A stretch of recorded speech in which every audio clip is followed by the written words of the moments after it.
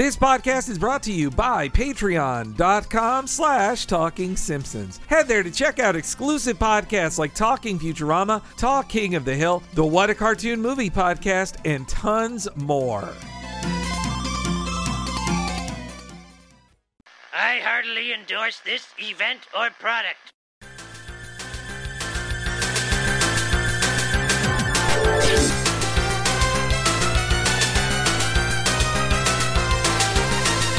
Ahoy, hoy, everybody, and welcome to Talking Simpsons, the podcast that provides a comforting snugness. I'm your host, the podcast spokesjack, Bob Mackey, and this is our chronological exploration of The Simpsons, who is here with me today, as always. The always redorculated Henry Gilbert. And who do we have on the line? I'm Eric Peacock. You know me on Twitter as Uwe Bollocks, if you follow me on there. And this week's episode is The Blunder Years. Here you go! This week's episode originally aired on December 9th, 2001, and as always, Henry will tell us what happened on this mythical day in real-world history.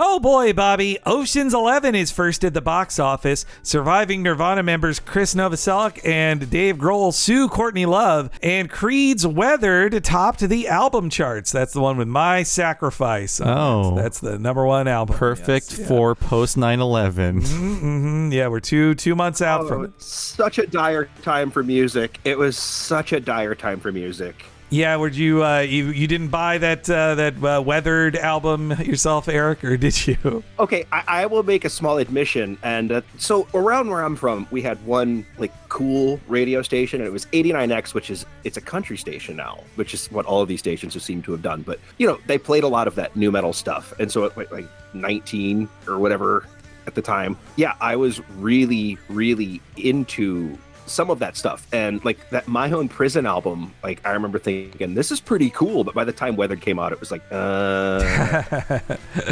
yeah, I remember being sad at the time of the hearing the Nirvana members were suing Courtney Love and just all of this like ugliness going on. What do you know if the lawsuit was over? It was about a greatest hits collection, or there was one like lost song or like a never released Nirvana song, and they were looking to re-release it. I forget which side didn't want to release it, or it was certainly that they disagreed with Courtney Love and the estate of Kurt Cobain on what to do with this unreleased song and how to release it, which I think then got like leaked to radio stations by one side or the other, and eventually it got settled in September, and the collection with the unreleased track was officially put out for sale. Well, you know, she's got a good head on her shoulders. Yes, the 2000s, that's her century. Her in 2001, Courtney Love was only making good decisions. Yeah, absolutely. Yeah. Now, how many lawsuits? It'd be funny to see how many lawsuits she's been involved in at this point. You know, there's got to be like at least double digits. She wasn't. She turned down being on The Simpsons anyway. But when she was offered to be on, when they planned on her being in Homerpalooza, unnamed other artists who were in that episode said they wouldn't do it if Courtney Love was in it. Which you know, that could have been the Smashing Pumpkins that said it. It could have been it could have been anybody. You know, but we're not. I think it was Cypress Hill. I think it was Cypress Hill. They have a big beef with Courtney Love. And I've never seen any of the Ocean's movies. I'm sorry. It's too Rat Pack adjacent. I can't support that. But it's a Rat Pack for the next generation, Bob. But the generation before you, but the next generation. Yeah. I liked the movies okay. I liked them all right. I'm sure they're fine. Yeah, I didn't know if this is a safe place to say it. I already admitted to liking the first two Creed songs I heard, so I didn't know if it was okay to be like, I actually kind of like the Ocean's movies, but I don't want to like embarrass myself. No, really I think we even get to the episode. Most people do, but I'm just a weirdo. Well, it's something about these days just seeing movie stars in the movie is like you're seeing movie stars and they like act and stuff, and there's not a bunch of special effects. It's just like a bunch of movie stars acting. I will say the last time I watched Ocean's 11, which gave me the highest opinion of it, was when I was in Las Vegas. Like it was almost like they put it on TV to like as a commercial for where you're all like, hey, you're in Las Vegas, here's them just walking down the strip, like don't you want to look at the fountains at the Bellagio just like they do at the end of the movie? This is you, but you're in flip-flops. I replaced the food that Brad Pitt is continually eating with an all-you-can-eat buffet at Caesars. That's what I did. But yes, that's what was happening in the late 2001 when and of course, I mean, look, I could bring people down with like updates of what was happening in Afghanistan every week or new stuff with laws like the Patriot Act updates. Plenty of corpse shoots to go around. Yes, yeah. These are the happier memories of late 2001. But yes, joining us today, our special guest is Eric Peacock of the Soundtracker Podcast. Welcome to the show, Eric. Woo! Thank you so much for having me on. I really appreciate this. And, obviously we'll get into it more when we talk about the episode, but it made me realize a few things about my personal history with The Simpsons, which I know we're getting to that. Oh, yeah. This is one that I didn't realize how familiar with it I was actually until going to revisit it. And then it made me realize like my timeline with when I kind of started to get out of The Simpsons is like way, way off. When it stopped becoming a regular thing for me to watch every week, like I had to watch The Simpsons, it lasted way longer than I realized.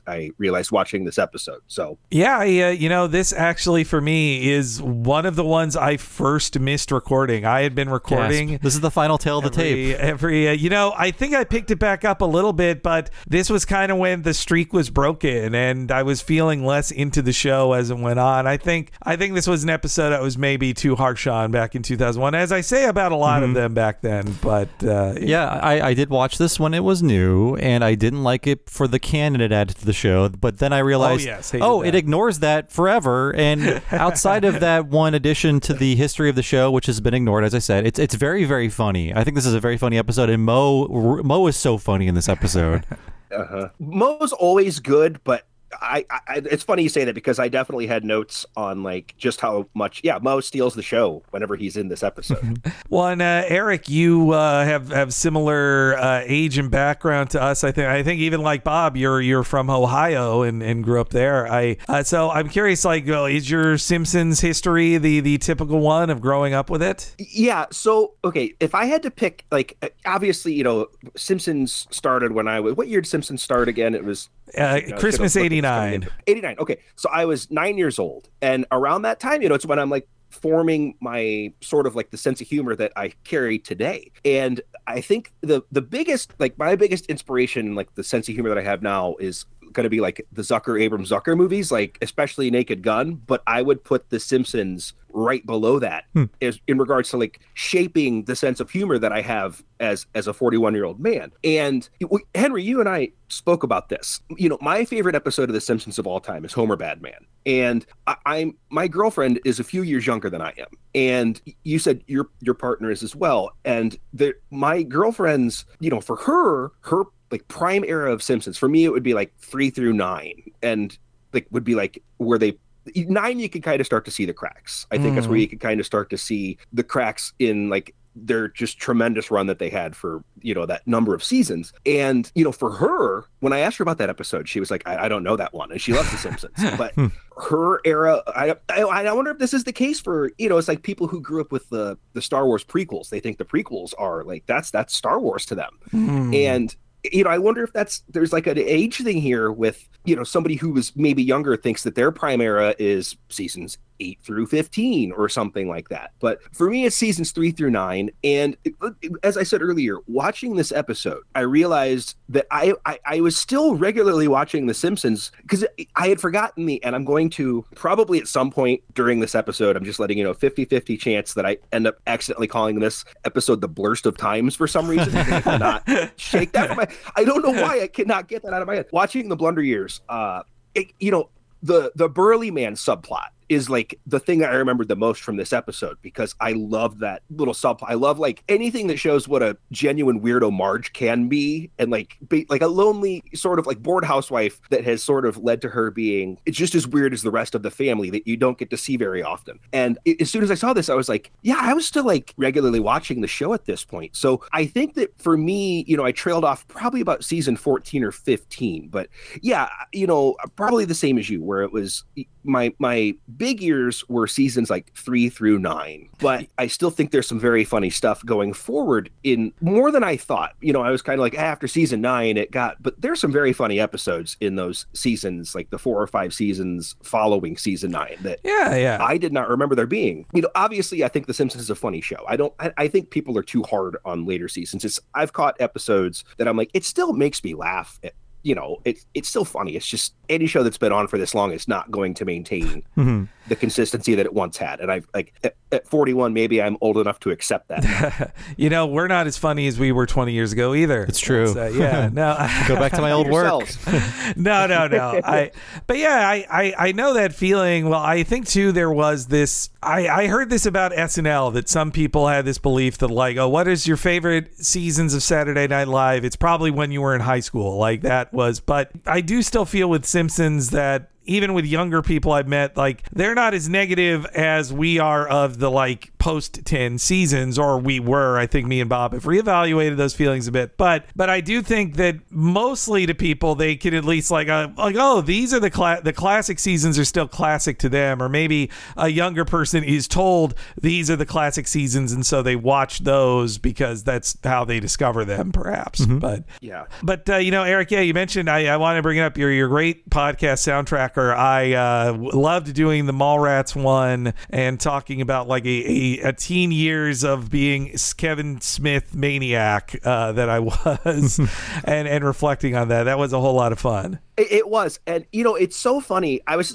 just thinking about this the other day. So just for a little background on that, Henry and I had to do that in 2 parts because when we went into it, I had an appointment. Somebody was coming to fix this cable or this electric line outside of my house that I was like genuinely afraid somebody was going to die on. I had this like cut line that I was like, someone's got to fix this, and I don't know anything about electricity. And, I had set enough time. I'm like, no, we were going to talk about Kevin Smith and Mallrats for that long. And all of a sudden it was like, it ended up being a 3-hour-long episode, but it's one of my favorites. I had such a good time doing that episode. And like, like you said, talking about Kevin Smith fandom and like, as it organically became this, like one of my longer episodes that I love that one. And I, again, appreciate you coming on. And I realized something here. I have been thinking about tying in this day in history, and I didn't think about the fact that I subconsciously nicked that from your show. No, so hey. I was coming. We're hardly the first to do it, so don't worry. I know, but I was like, as soon as we were doing it, or as soon as I was listening to a few leading up to this too, and I was like, I had that idea like last week, and I was like, shit, I completely nicked this from them. This is something that we're stealing from other people too, so it's all just a big cycle. Now, I love on, Soundtracker, something I really enjoy about it is like, it's not just about, talking about a movie from, that you enjoy or remember, like it's analyzing the album, like it was using muscles I don't normally use of like, wait, music history, or like, oh yeah, I have to review a song. Like I don't think about songs in that way often in our normal animation podcast chat, which that was a lot of fun too. Well, and that's one of the things about that show too, is that when I first started it, like I genuinely will admit, like in the Boys in the Hood episode with Brian that I did, I had no idea what I was doing going into it. It was just like, I've been putting this off for so long. I'm getting a microphone and I'm going to make this happen. And, Brian Quinby and I, who you've had on here before, have hung out in real life, so it was like it made sense for him as a guest because I didn't feel like as pressured, I guess, because, I knew him and I'm like, if this is a disaster, like at least I know who he is. Initially it was like, okay, I guess I'm just going to talk about the songs. And it actually worked the opposite way for me, where it became just as much of a movie discussion as it did the songs, like very organically in that first episode. And, you said you don't think about music in that way. And I do, but I think another thing that helps at least is that I'm not somebody who ever, I didn't train in music. I have no idea what I'm talking about. So it's all like gut feeling sort of stuff. I'm not like, oh yeah, he did the reverb with the, I have no idea what I'm talking about. Who are your guys? Notes they were playing. Who are your guys? Now, speaking of Kevin Smith, the 2001 was the year of Jay and Silent Bob Strike Back, and I was thinking, could I have purchased the Jay and Silent Bob Strike Back DVD for Christmas that year? The answer, of course, is no. You couldn't chase away your 9/11 blues until February of 2002. And yeah, boy, hey, that blew it. That was a double DVD set. There was like a second movie's worth of deleted scenes. Oh, that's probably what took on that I was one. just about to ask if that's the one you have, the real thick case. Yes. I have that one too. Well, head. Yeah. I shed all of my DVDs when I stopped being a Kevin Smith fan. I still have Clerks, though. I still have Clerks on DVD. Yeah, no, that's so funny. That was a great. Mallrats was a fun one to talk about. I'm especially interested in like 90s movie soundtracks myself, because whether it be like a Batman Forever or Space Jam or Mallrats, like it did introduce me to a lot of musicians I didn't first hear on the radio. Like a lot of bands, as was the marketing purpose of the record company as well. So yeah, like cynically, you can look at the soundtrack era as it was a way for, and obviously I don't kid myself with the show, but like cynically you can look at it as this was like, record companies or even the people involved with the movie realizing they could squeeze a little bit more money out of these things. But, Henry, you point out something that I hear this a lot on the show, and I like hearing it because it was kind of my whole reason for doing it. Is it was a place for people to discover bands that they probably had never heard before, or in a lot of cases have never heard since. There's a lot of songs like that where it's like they had one song on a soundtrack and then that was their big moment. But for people who didn't grow up with them, I feel like that's something that I don't want to sound like an old man, like look what they took away from us, but that's kind of how it is. Like, the era of not putting out physical soundtracks is something that I think a lot of younger people are missing out on, that sort of opportunity to discover bands that way. Yeah, well, hey, now they're discovering it on TikTok. I don't know how young people discover music. That's not how now. it works. I don't know. That's where you groom young women. Oh, okay, I'm sorry. So I've heard. TikTok recently taught me a quick way to clean your air fryer. Really? So I'm giving it a shot tonight. The Dawn soap when you turn it on, is that That's one the you're one. talking about? That's the one. Yep.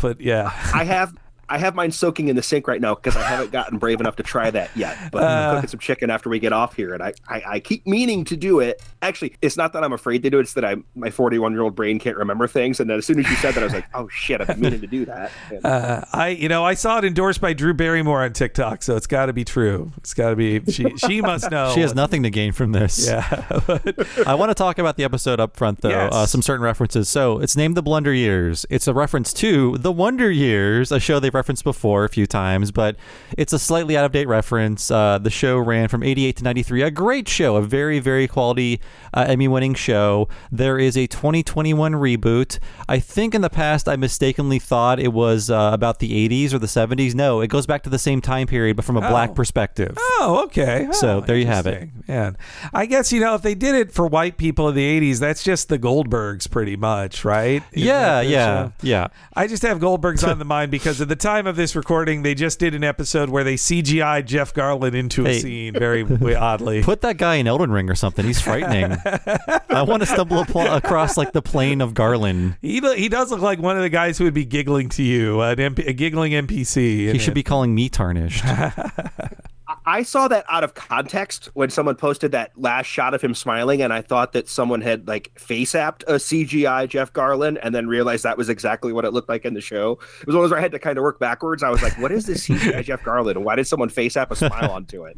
Well, he's not allowed on the set for reasons. Yes, yeah. And this was Al Jean's idea, this episode. I believe there was like an index card pinned up of premises for episodes, and one was labeled Smithers' father's apparent murder. Right. And that was the idea for this. In my memory, I thought this was an Al Jean written one because it is a lengthy film parody. Well, one act is a long film parody, which that's what, I mean, he made an entire series for that, The Critic. So I always associate those. So finding out in the commentary that it was an Al Jean pitch given to Ian Maxtone Graham makes a lot of sense. As a kid, I did watch Stand By Me. It was one of those like taped off HBO things, but it terrified me as a kid. Like I was seeing kids in a movie who were, I was 6 and they're like supposed to be 12 in the movie. I think like River Phoenix and others were like 15 when they filmed it. But I'm seeing these slightly older kids and it scared me. The guns, the knives, though honestly what stuck with me the most as a kid was leeches inside your underwear. Like that terrified me. The leech scene, yeah. Yes. And I'm sure you're a fan of the eating contest scene, right? Yes, that disgusted me too. It looks so fake now if you go back to it in a hilarious way. But yeah, Rob Reiner on fire in the 80s. Also, Princess Bride. That's right. Yep. One after the other. Maybe that's why my mom thought I should watch it, because it's like, oh, you love Princess Bride, which I did. I watched that a million times in a row. And Eric, you went above and beyond before this recording. You rewatched Stand By Me. Yeah, and it's funny because I watched the episode first, and I knew that there literally was no reason for me to I love Stand By Me, so it was just like an excuse to rewatch it, which I actually had not seen it. It's funny because when you were talking about parts that freaked you out, my first thought was the leech thing, but it had been a long time since I had seen the movie, so I had kind of forgotten the leech thing. And as soon as it got to that part, I was like, oh God, that's right, the leeches. But yeah, I knew there wasn't really a ton of reason to watch Stand By Me for this, because like you said, it's a small, very small section of the episode, but never really a bad reason to watch Stand By Me again. And Bob, you're right. The vomiting scene looks completely fake now, but I think that is good, because if it were realistic, it would be a little too much. It's like when someone vomited on SNL back in the day, there'd just be a hose in their sleeve and they'd just be putting their hand up to their mouth, and the vomit would be coming out the hose in their sleeve. Very, very, very cutesy. It really took me back watching it, being a kid and seeing it and remembering Will Wheaton is slightly older than me. All these people are, except for River Phoenix. I'm older than him now. But yeah, no, I like the movie too. I rewatched I kind of skipped around because but it's a tidy 90 minutes. I was watching the beginning and ending and some key scenes last night, and it goes by really fast. I know I'm stealing this observation from Family Guy, but I thought this before Family Guy did the joke on it. But why doesn't Kiefer Sutherland's character get revenge on Gordy for pointing a gun at him? Like he says, I'm not gonna forget this kid, but nothing happens to Gordy. He grows up to be Richard Dreyfuss. Like the hood doesn't stab him at any That's point. his terrible fate. He becomes Richard Dreyfuss. Has the son Ben. Oh yeah. Ooh, an even worse fate. Ooh, that guy. Yeah.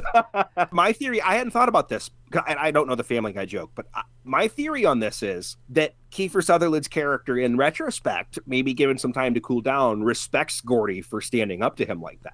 Okay, I that doesn't hold water really, but I could see that. But yeah, I mean, he just says I'm not going to forget this. Then nothing happens. He doesn't. And Richard Dreyfuss's monologue is supposed to address after that, blah blah blah blah. So you would think he would say, oh, and after this, I'm just calling him Kiefer Sutherland. I forget the character's name, but he doesn't. He doesn't say and you know what, that guy never did get revenge. He got arrested by the cops the next week for something else or whatever. Nothing explains why revenge was not taken on him. I was trying to Google something here, and I want to make sure I'm not saying this wrong, but Kiefer Sutherland's character, I don't think I have this wrong. Kiefer Sutherland's character, and I forget his name too, in the Stephen King universe is Henry Bowers from It is his brother. And I think actually in one of the other Stephen King books, they explain that he died or went to prison or something. Okay. Actually. Now, and that doesn't really answer your question as far as Gordy goes, but it's, King liking to tie his universes together. But yeah, as long as I'm not misremembering this, his character is supposed to be Henry Bowers from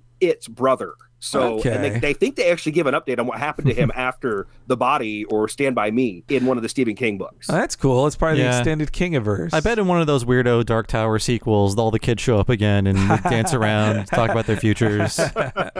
I remember the Richard Dreyfuss framing device, but when I rewatched it, I was like, oh right, he's a writer. Of course he is. That's every Stephen King story is it's an approachable job somebody to have, a writer. They write. Is he living in Maine? But what he's not doing is cocaine on screen. That's the one difference. I do like that Al Jean jokes on the commentary, he admits, oh yeah, we just ripped this off from Stand By Me. But then he's like, but you know what? The new novel of 2009, Under the Dome, was accused of ripping off the Simpsons movie from 2007. So Al Jean's like, hey, he got us back. He ripped us off back for Under the Dome. I forgot about it. I remembered it just as the TV show starring Dean Norris. I forgot it was a book 4 years before that. Lots of dome-based entertainment in that era. Yeah, Stephen King, I grew up, Stephen King was probably what got me, not probably, he's absolutely got me into reading. Like a lot of Stephen King readers, it's like, actually, a timeline almost lines up with The Simpsons, where about my senior year of high school, I think it was Rose Matter was the one that I was like, oh boy, this is getting bad. And, I had given up on him for a while, but after he got hit by that van, obviously not counting Dreamcatcher because he was like hopped up on Oxy when he wrote that one after the accident, but it's like, he's just like writing like he's going to die tomorrow. And he has put out a few very good books since that accident that I've been going back and revisiting. I guess I bring this up because it ties in with this episode of The Simpsons, in that I got Disney Plus strictly to watch The Simpsons. I was like, oh, all the Simpsons are here, and like maybe I'll catch up with some of these ones that I've not seen. And all I've done since I got it is watch like the banger episodes that I know between like seasons 3 and 9. And this episode has made me be like, I do need to go and check out some of the stuff that I've missed, because it's like Stephen King. I had given up on him and eventually went back and started checking out some of his later period books and have found some stuff that I really enjoy. So, hopefully that works out with The Simpsons, because I'm paying whatever Disney Plus costs a month to watch like the same like couple dozen Simpsons episodes.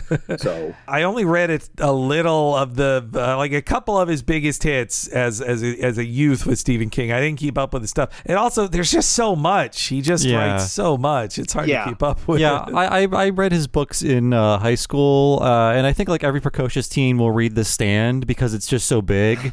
And I did. I read every page of that book. Wow. The unabridged version. Same with that in Needful Things. I was like, man, that's so much writing. I'll just see the movie. Like that's the thing. I read maybe like 2 Stephen King books ever, but I think I watched pretty much every movie adaptation of his stuff up to Green Mile. I watched all of it as a youth. I even the ones where he wrote the original script for it, and it wasn't based on a book even. Like I watched those, even no matter how bad they got. But now, I'm Stephen King still at it. He's a bit of an epic liberal on Twitter with his tweets. Yeah, but it's like him and Mark Hamill and George Takei. Sorry, they're all part of the same like elderly liberal celebrity club. I know, invigorated by Trump's election, and it's I think the movie Stand By Me, I think it holds up really well, especially because it does have this kind of eerie quality to it too, in that unintentionally it's about remembering River Phoenix, who's dead. Like his character is dead, and it's you're reflecting back on his tragic death, and that's it adds extra stuff to it you don't expect when watching it. But yeah, seeing all of these young actors, it captures them at such a perfect time in their life, including when I watched it too, I remembered Jerry O'Connell's character, who is the fat kid of the movie. I remembered him fatter. Like he is like, he is a slightly husky, I think you did the same thing I did, and that's where I think I had combined his character with the kid in the pie eating contest in my head. Going back to it, I had the same thought. I'm like, he's not nearly as big as I seem to remember him being. Now there's a fat kid for you. Yeah. Well, also, like what I do like about it is they're not half as mean as the kids are to the fat kid in Goonies. Like that's a much meaner movie to the fat kid. Dance, you fat fuck. Yeah, I know, but and boy, being a fat kid who grew up in that age, it's I hate the Goonies. I never liked the Goonies as a kid because of all that. Isn't it fat kid funny stuff. When he eats all the ice cream? Yeah, I know. The little fat little piggy can't stop himself. Dance, do the truffle shuffle. They also made him Jewish for some reason. Oh, I forgot that aspect. Boy, that's extra mean. Why? No, they. A movie that handles the. And it's not without its problems, because it has that 80s throwing out homophobic slurs that you find in so many 80s movies. But I've said before that the movie that if in a just world, the Monster Squad would be just as beloved as the Goonies is. And the fat kid in that, the friends aren't mean to him. It's the bully kids, and he gets his revenge, and he gets that really sweet line, "My name's not Fat Kid, my name is Horace." Like they did a much better job with that character in the Monster Squad. Yeah, I thought, yes, that as a kid, I loved that bit. Him, because he gets the cool like shotgun reloading moment, and also he reads accurate comic books to the day, which I also appreciated. Yeah, no, I know if I could, I support your view on that we need to replace it in the canon. Monster Squad and Goonies need to swap positions in cultural esteem. I agree. The only positive on Goonies is that its music video got to feature a bunch of WWF pro wrestlers. That's the only... It's a much better song than the Monster Squad song. The Monster Squad rap. Good enough. Good enough. Yeah, good. That is a better song. I like it. Speaking of soundtracks, hey, we brought back the soundtrack. Yes. You know, I remembered Stand By Me having more songs in it. Not that it doesn't have songs in it, but I was thinking it was like a big chill level of like record needle drops from the era. No, it's a 10-song album, if I remember correctly, 10 or 11. But one thing I will say about that soundtrack, because I don't own the Stand By Me soundtrack, but you know, I know the songs from it. After we had discussed this, I was like, I'm gonna listen. I also went above and beyond by listening to the soundtrack. Wow. But it's a bunch of standards. But what it does is, and I think this is an important thing. One thing about Stand By Me 2 is I don't know why they changed it to Castle Rock, Oregon instead of keeping it in Maine, but that movie nails the aesthetic. Like it literally looks like it was filmed when it was supposed to be filmed in like a small town. You know, music's very important, and like the very few needle drops that it has in the movie are perfect for the time, and I think it did a very good job as far as that goes. And you know, one last fact about Stand By Me that is learned by all video game players who love I was just Japanese about to games. say this. Oh, well, Bob, please, you say it. I'm sorry. I just nothing to add, and this is brewing in my brain. It's very popular in Japan, this movie, and one of the first lines of dialogue you read in the first generation of Pokemon games is if you examine the TV, your character says, "Oh, there's 3 boys walking along the train tracks. I better get going too," referencing Stand By Me. Yeah. And also, they covered, Florence and the Machine covered Stand By Me for Final Fantasy 15, which was like the main theme of that game. It's about 4 boys. It's about 4 boys on an adventure. Yes. Yeah, it is. I mean, they're like supposed to be like 23 or something. The oldest one is 23, the elder of the group. That's true. Who really looks like I've got a new recipe. He looks like a 35-year-old man. He does. Yeah. No, I was shocked because when I played that Pokemon game and it said that on the TV, I would have always thought, yep, that must be the Americans put that in there. I didn't know how big Stand By Me was in Japanese culture, and I think like the Mother series or Earthbound is really referencing Stand By Me with like young people on an adventure kind of thing. And it was thanks to that Legends of Localization website that explained that, like, no, in the original, it's the exact of Pokemon Red and Blue. It says the description that's in English as well. Like, it is supposed to be Stand By Me. My husband also showed me, he's a big Pokemon fan. There was like a Pokemon official music video about like history of Pokemon kind of tribute, and it starts with a recreation of the walking down the train tracks shot from it. Like, it's Stand By Me, very, very big in Japan, at least for a lot of people who make video games. I can at least say that. I don't really know what I mean, other than just it came out in Japan in the 80s around the same time it came out here, and it just really got big with the people in Japan. I don't really know why. Another really odd Stand By Me connection that I learned doing the Boys in the Hood episode of Soundtracker is that John Singleton took like that whole first section of the movie and all the way up until the end when Doughboy fades away, when he's walking away and it says that Doughboy was murdered a few weeks later. He took a ton of influence from Stand By Me for Boys in the Hood, which is another really strange connection. That's okay. That's why I kept waiting for one of the other characters to vanish in the moment like that, because I was conflating it with the end of Boys in the Hood. That was, I see now. Yep.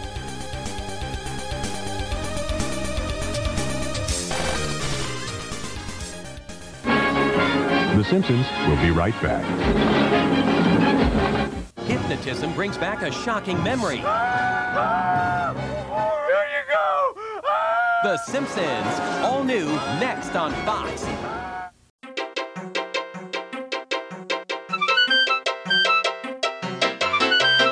Welcome back to the old swimming hole, and a big thank you to our guest this week, Eric Peacock of the Soundtracker Podcast. Please follow him on Twitter and definitely check out the Soundtracker Podcast. You can hear the Mallrats one I did with him just a little bit ago. It was super fun having Eric on. Thank you so much. And if you enjoy the Talking Simpsons podcast, you should know that we're only able to do this thanks to the supporters at patreon.com/Talking Simpsons. Those subscribers for $5 a month are why me and Bob can do this as our full-time job Bobs, and they get 2 bonus podcasts each month of me and Bob covering Futurama and King of the Hill. That's right. If you signed up for $5 a month right now, you could hear next week's episode of Talking Simpsons a week ahead of time and ad-free, as well as this month's episode of Talking Futurama, this month's episode of Talk King of the Hill, and our entire back catalog of podcasts covering Futurama, King of the Hill, Mission Hill, The Critic, and our 10 favorite episodes of Batman, the animated series. You should check all of that out at patreon.com/Talking Simpsons.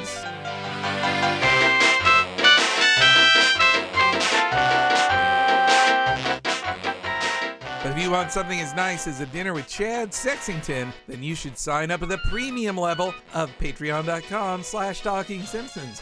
There, top-level subscribers not only get all the $5 things I just said, but also they get the monthly What a Cartoon movie podcast where we talk about an animated feature film super duper in-depth, just like we do with The Simpsons. Sometimes we go as long as 6.5 hours. I'm not kidding. We just did Who Framed Roger Rabbit, and it was 6.5 hours long, not a minute wasted. We went super duper in-depth into the history of that book, the creation of the film, and every single bit of trivia you could possibly want to hear us talk about. Head over to patreon.com/Talking Simpsons to check out all of the previous What a Cartoon movies as well. Ones like Pinocchio, South Park Bigger, Longer, and Uncut. At the end of this month, we'll be doing Toy Story 3, a 3-year-long back catalog, over 250 hours of What a Cartoon movies, in addition to everything else we've done, everything from Akira to a Goofy movie. We cover it all. Check it all out at patreon.com/Talking Simpsons.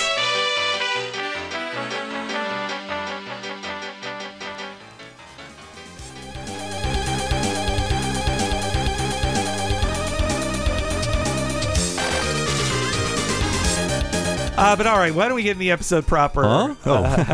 Enough of this Stand By Me talk. Let's talk about paper towels. Yeah. Well, so first off, I do like I think the chalkboard gag of Bart saying he's not Charlie Brown on acid is like an attack on poorly written reviews. It's just like, he's like, it's Charlie Brown on acid in Springfield this week. The blank on acid became blank on crack for the aughts. That's true. Yeah. The crank they brought it up to crack.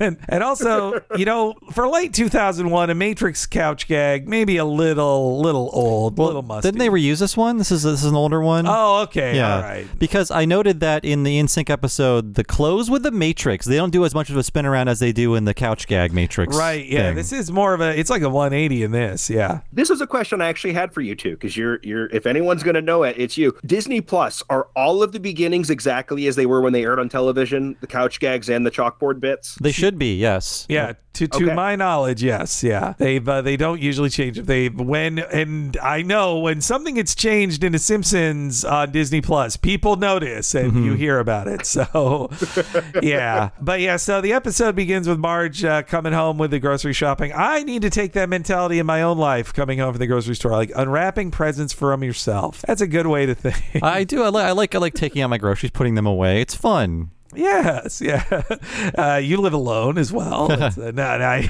get. It's all I have.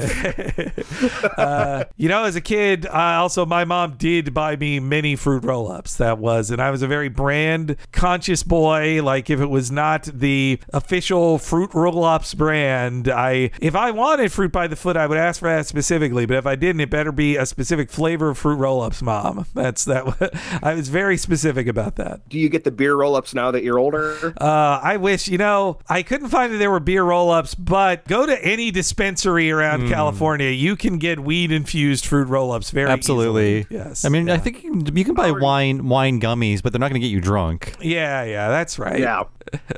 Yeah, see, we don't have we have it. Ohio just got medicinal. Michigan's where you could get recreational and medical, but we have not evolved to the roll-up edibles yet. I have not seen those anywhere. The California edibles at the stores have really moved up in the world, which is also funny to me because I kept hearing I thought they couldn't sell things that just look like a Cheetos bag because the government would set them down out of fear of children would eat them accidentally or something. But they know how to market. The dispensaries are learning. They need to market to adult children who just want to eat like Lucky Charms but with some weed in it. Yeah, but this is how we end up with people putting edibles in people's Halloween bags every year that they like to fearmonger with. Yeah. Every Halloween now, that's the new thing. Like, people are giving away, somebody's dumping out $300 worth of edibles from the dispensary to give to children as a prank. The people writing those articles have no idea how much edibles cost. No one would be that wasteful for some prank. I'm not going to see the kid get high. What's the end game? What's even the point? Yeah. I'll dose my own children. But yes, as Marge is putting away her groceries, she makes a discovery in our first clip here. I'll just take them right back to the store and... Whoa! Look at those massive plaid shoulders. Look at that absorbativity. I've got to tell someone. I came home as quick as I could. What's going on? Watch what happens when I spill this blue liquid. You pulled me out of school for this? Absolutely. You're about to get a lesson in value. And Burley's still got soaking power. Spill something else. Mom, I believe you. Spill it. Ooh, Burley, you're insatiable. So I love this set piece, this opening set piece, because Marge has lost her mind. Yes, she's gone insane. This brief bit of Burley-based dementia she's suffering with that will be over by Act 1. Actually, it comes up in Act 3, but I think she's moved on. This is they found something really good with Scully that I wish they'd done a little bit more, but so this was in Saddle Sore Galactica, where Marge bought all these home cleaning products, and she's like, my favorite bit in that episode is she bought a fire extinguisher, and she lights the curtains on fire to put them out, and Lisa's like, Mom, what are you doing? Like, she's like, look how good it is. Like, Marge going that insane at least lets her be as wacky as Homer for a change, which I like. And you need that, because so often Marge is like, the straight man for lack of a better word, to everyone in the show. She has to be the one who's like normal. But then you sometimes have to wonder, like, why would she stick with this lunatic like Homer? But then you see these little moments where Marge is just as crazy as the rest of them. And I like I said earlier, I love when they let her cut loose like this. And the Burly Man thing, is something me and my friends used to laugh about when we would walk by brawny paper towels, like at the store in college. We would crack up thinking about, and I do want to say something too real quick. As she was talking about big burly plaid shoulders, I just realized as she was saying that, Henry, you're in a plaid shirt. I did. I busted out the plaid shirt for today. I did it on purpose. I'm just wearing a Vegeta shirt.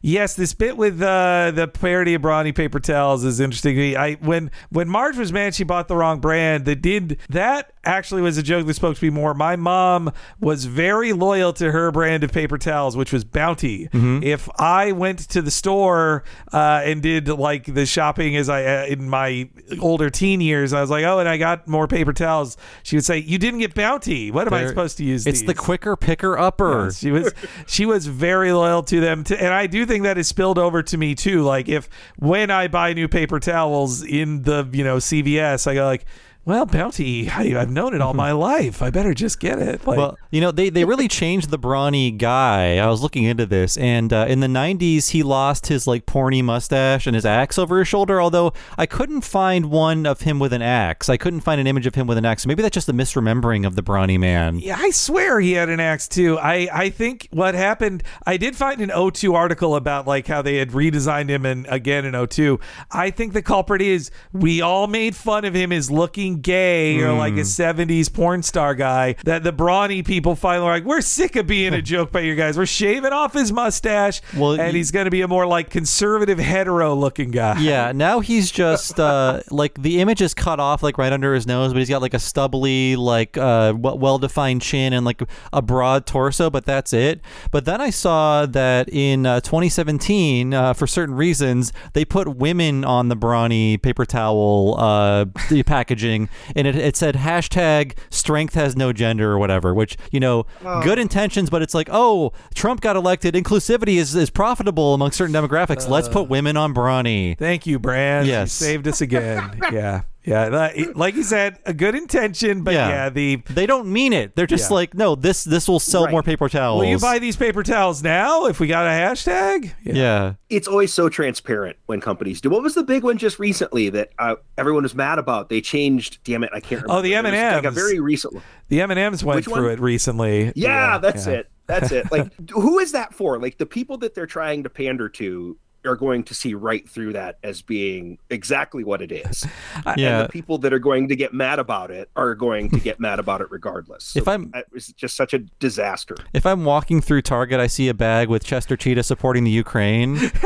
I'm going to think he probably doesn't mean it. Probably doesn't. No. Yeah. Also, there was that one razor company also did an ad for like, teach boys better values or whatever. And I was like, yeah, I guess that's good. But it is, as that great YouTuber H Bomber guy had a great point about this, where you dig into these things and they're like, oh, well, yeah, these come from a good reason. But when you dig into it, like, oh, this was probably like made by children in child labor stuff overseas, or some other horrible thing is done in the name of this. So, but that's as Sonic the Hedgehog famously said, there's no ethical consumption under capitalism. There's no ethical consumption. Yes.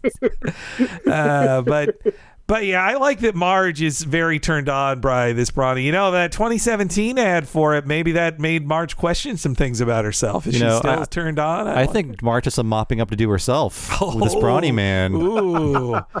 And just her saying you're insatiable. I was like, wow, that's.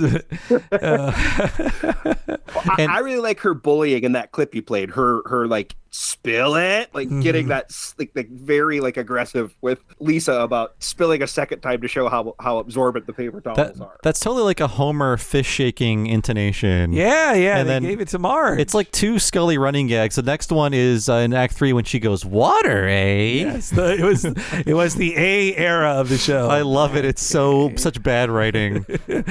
And yeah, that Lisa is just like, oh, okay, Mom. Like it's really great acting by Yardley Smith in all those moments where, she is used to her father acting in a cartoonish way, but to get it from Marge, it's more disturbing to her. She's like, oh, okay, you called me home from school for this? Like, yeah.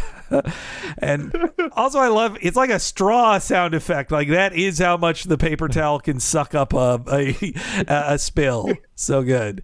And then it's a blue liquid just like the commercial. Like Marge is acting out a commercial in front of Lisa. She did get blue liquid, it's true. Yeah. But yes, Marge is still, she's bought 6 whole rolls of Burley to stare at across from the breakfast table. This is where Homer comes in and he's very needy. A bee flew right by his ear and he's troubled by it. He felt the wind of the bee. That's good.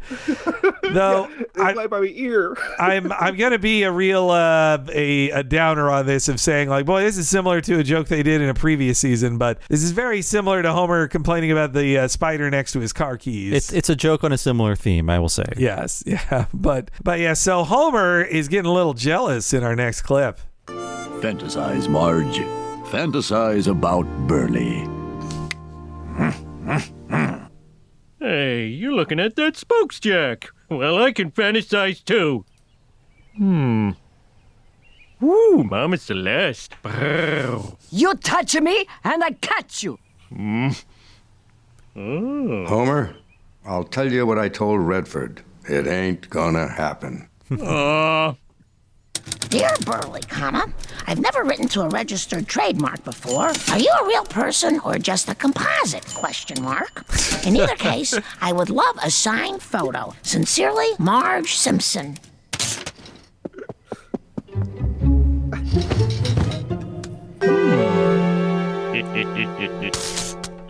Love? Signed photo? Marge hasn't asked me for a signed photo in months. Well, I'll show her. I love the animation of him rolling in and out of the scene. He doesn't need to roll out of the scene. Also, when he says, love, signed photo, like Marge wrote, I would love a signed photo. And so he just read, love, signed photo. I want to feel like Julie Kavner added ? Yes. It feels like she just read that out loud. It was something she just ad-libbed in there. She's great. I love that. One of my, deep thoughts in the You know, I knew I had to think about like my thoughts on like Simpsons episodes after a certain point. And so one of the jokes that really like felt like them still trying to fire on their early cylinders that landed really well for me. I love the idea that Marge has asked Homer for signed photos. It's very funny to me. He's like, she hasn't asked me for one in months. Like, I love that. There's a later one that I'll get to when we get to it that doesn't land as well for me, and I think that's the dichotomy of these episodes where like there's still so many things where they can hit that high like that, and then there's times where it's like they're trying and it just doesn't quite work as well. But him saying, yeah, that she hasn't asked him for a signed photo is just one of those really weird throwaway lines that is like so in my wheelhouse as far as like humor goes. I didn't have Mama Celeste growing up, so I didn't know this was a real brand. It's garbage. It's like, even when I was poor, the 99-cent frozen pizza she offered, I didn't go there. I was like, I will save $2 extra to get a DiGiorno. So see, so it's a grocery outlet kind of pizza. That's bargain basement. You can find those at the dollar store, I think. Not to be a snob. I've eaten my share of Mama Celeste. I'm going to be honest. I've eaten my share of Mama Celeste in my time. The Red Baron was usually the lowest of the pizza I would purchase. Leave that to the Baron and me, I say, as I open my oven. And that was actually Paul Newman. They got him. Wow, that's really impressive. They got him, and that he would do a joke about that Robert Redford at least once tried to proposition him for sex, and that he rejected it. I love that joke because I have said before, I mean, like, I'm not kidding when I say, I remember after Paul Newman passed away, they had, it's like an Entertainment Weekly or something, had a cover where Paul Newman is probably the most handsome man that's ever lived. Like, I'm dead serious when I say that. So like that is just like, that joke cracked me up too. Just the idea that Redford like tried to make a pass at him because he was I have no qualms in saying that Paul Newman is probably the most handsome man that's ever walked this earth. And Redford's pretty close behind, I would say, too. Yeah. But that's just how handsome Newman was, that Redford was hitting on him. He's like, you know what? You're too beautiful even for me. I think it's a good Simpsonized version of the Newman's Own label, too. I think it's really well, and he's still on that label, too. Yeah. I hope they never take him off. I hope they'll eventually, I mean, he'll just be like Mama Celeste, who was a real person too, but people think that like she's made up. That someday people will think, oh, this Paul Newman guy, I wish he was real. I wish he makes a good tomato sauce. And of course, he was also the main car in Cars. That's where the kids the older car. Yes, yeah. That Mama Celeste, she died in 1988. I looked up what's up with now they just call it Celeste. They took away the Mama. That's cancel culture for you. Run amok here. But yeah, if you can find it, it's a Celeste pizza for one, and apparently only sold in select regional markets. But that's funny. I would have assumed that Mama Celeste, to borrow from the episode, I didn't know it was a real person, and I would have assumed it was a composite. I had no idea that Mama Celeste was real. I would have thought the same too, but I in my research I found her New York Times obituary in 1988. Yeah, she a Chicago pizzeria owner who was one of the first in the selling frozen pizza market, and she then sold out to Quaker Brands in the 70s, and apparently the Celeste brand has been like sold around like several times since then. Stuff probably passed down from like lower bidder to lower bidder. So Homer's scheme, I feel like it needs like 5% more parody to be a parody of a regular sitcom scheme. Like it's too similar to what they would just do on a Home Improvement, I like the idea. I like his character, Chad Sexington. Sure, that's good. I like that. My issue with it is this. I actually had here. I actually watched the episode twice. I watched it actually right before we recorded. I'm like, I'm going to give it and something that struck me watching it the second time was that, Homer does a lot of like dumb shit in the show, but I agree with you. It needed just a little more parody because as it stands, it feels too mean-spirited for Homer to do. You know what I mean? It goes beyond like Homer's normal dumb stuff and I realize that's the point because it hurts Marge's feelings. But then it just kind of gets waved away when they go to dinner. But it I don't know. Like I said, for all the dumb things Homer does, none of them ever feel particularly like that's mean. That whole joke is very mean. Well, the idea of catfishing was new to us though in the year 2000. Sure. Yes. Yeah. I think Homer is always a jerk ass and we complain about his meanness sometimes, but like I think his meanness works better when he at least seems thoughtless. Like this breaks the rules of like, well, no, this isn't thoughtless meanness of Homer, like him being like selfish in the moment and not thinking about someone else. This is him going like, I have a plan that has several stages to it to humiliate Marge. Like this is to hurt her because I'm jealous. Like it's the level of thought that probably gets rid of one of your usual excuses for, well, Homer's not so bad. He didn't mean it or whatever. like, he means this, and he does want to hurt her. You better get your hopes up.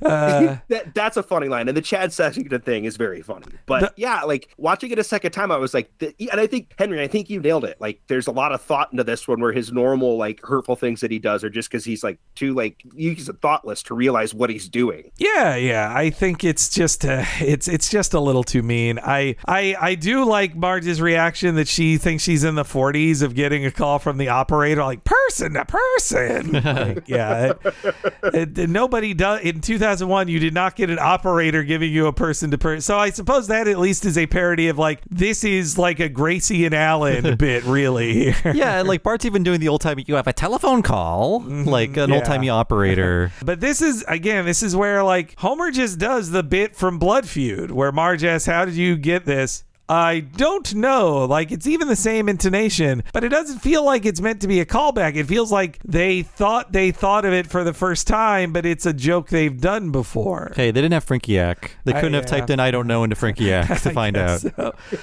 This is why they needed nerds in the writing room to tell them, like, hey, wait, guys, you did that joke. If 19-year-old Bob Mackey was there. That's... Mike Reese puts that in his book, that he said that like Al Jean was usually better at that in the room of going like, wait, we did that joke before, that he had a better memory of that. Maybe we shall see if there's less of that as we enter the Al Jean era in the very next episode. But yeah, I mean, just Homer's "I don't know" is such a classic line that I feel like somebody, at least one of the animators or Dan Castellaneta, would have remembered like, hey, wait, we did this already. Like we should do something else. Like I wonder just how it slipped through. I guess the twist is things have gotten so crazy. He says, "I don't know," but it still works. In Blood Feud, he says, "I don't know," and then the scene's over. It fails for him, but he says, "I don't know," and it still works for him. Okay, you're right. It tops it. Yeah. Okay. I give it that as comedy referee. I forgive that as a joke now. Yellow card. But yes, it's revealed that they were doing this call from Ned's living room, and Ned even tries to join in on the fun, and Homer just shuts him down. Just like, it was a private phone call with my wife where I'm pretending to be another man. I do also like, as they tell Marge to get her hopes up, the time cut of their laughter in the shot. Like that they go from standing to sitting and wearing a suit. That's good. Like, why is my son and husband laughing constantly to each other? It's nice that Marge is even inspired to take up painting again. I bet she has some more risque versions of that in the closet. I bet of Burley. I think it's very cute that she rolls out a roll of paper towels as a red carpet for him as well. That's sweet. Yeah, she, you know what? She's wearing a new sexy dress I've not seen her wear before. You know, there's other formal Marge outfits, but this is a different one. I like, it's a strapless gown with like long sleeves on it. It's a good Marge. Really, Homer, I guess, should be a little jealous as her husband to be like, you never dress up like that for me. Like, how turned on are you by this Chad? He's waiting for the humiliation. Yeah. And so yes, Marge is pranked, and she doesn't like it in our next clip. Wait, look! It's Chad Sexington! Hey, baby! I'm that guy you like! Barney? Where's Chad?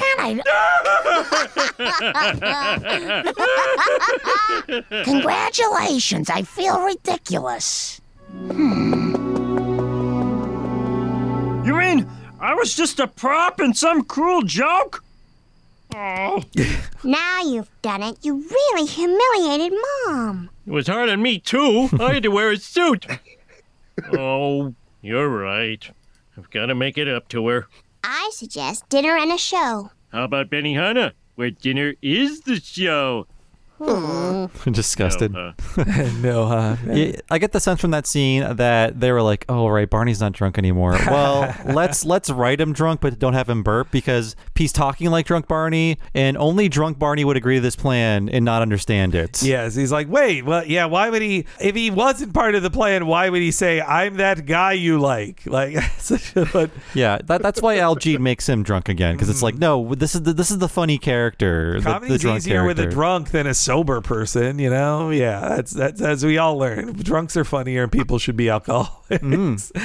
I actually had questions about that. So they do make Barney fall off the wagon eventually. I couldn't remember if they did or not. If he eventually ended up falling off the wagon again. I believe season 14, so pretty soon. He wasn't sober for very long. I've seen Al Jean say that he pegs it as when they do a joke where Barney is singing to the tune of Respect, he's spelling out relapse. And I think from then on, he's pretty much off the wagon, I think, which, is sad, but I guess that does happen in real life too, but it's depressing. Is the portrayal of Barney, I genuinely don't know this, is it considered like in some areas like a problematic thing, I guess, having like a joke at the expense of a dig? It doesn't bother me, but is there like people that think that that's a problematic depiction of like addiction? Absolutely. Even within the staff, I think that's why they wanted to quote unquote fix him, because on the staff, people had relatives that were dealing with alcoholism that went through treatment and things like that, and they were like, well, this stereotype isn't that funny in the year 2000 anymore. Yeah. And then it was like, oh, it's 2002, gotta get him back off the wagon. It's fine. And Dan Castellaneta wrote that episode too where he got sober, which I think was, though in his original script he actually does fall off the wagon there, and I think it was Mike Scully's choice that he's like, well, I have family members who have tried and failed to extended family members, he made sure to say, who have tried and failed to get sober, and he felt that it was just too dark. He wanted to actually give some hope to people then. And when we did that episode, that's something too of like, if you make Barney conscious of being laughed at as an alcoholic, the jokes aren't as funny. You're going like, if you feel his feelings, like it's less funny, Though, I mean, as you pointed out in that episode, podcast we did, Bob, the parody of him that works so well in like season 3 is that he is written as, a drunk from the 40s, except then they make realistic jokes about what we know about alcoholism in 1992. So yeah, like I guess his character was always like anachronistic. They didn't have the funny drunk characters like they would on the radio in the 30s and 40s. Like in the late 80s. I want to be clear too. I just realized that probably sounded very callous when I was like, I don't care if he's problematic. I've had relatives who have dealt with that whole thing too. I'm just saying that like I wasn't asking that in a way that like I personally am. I'm just saying that I could absolutely see where people are, just so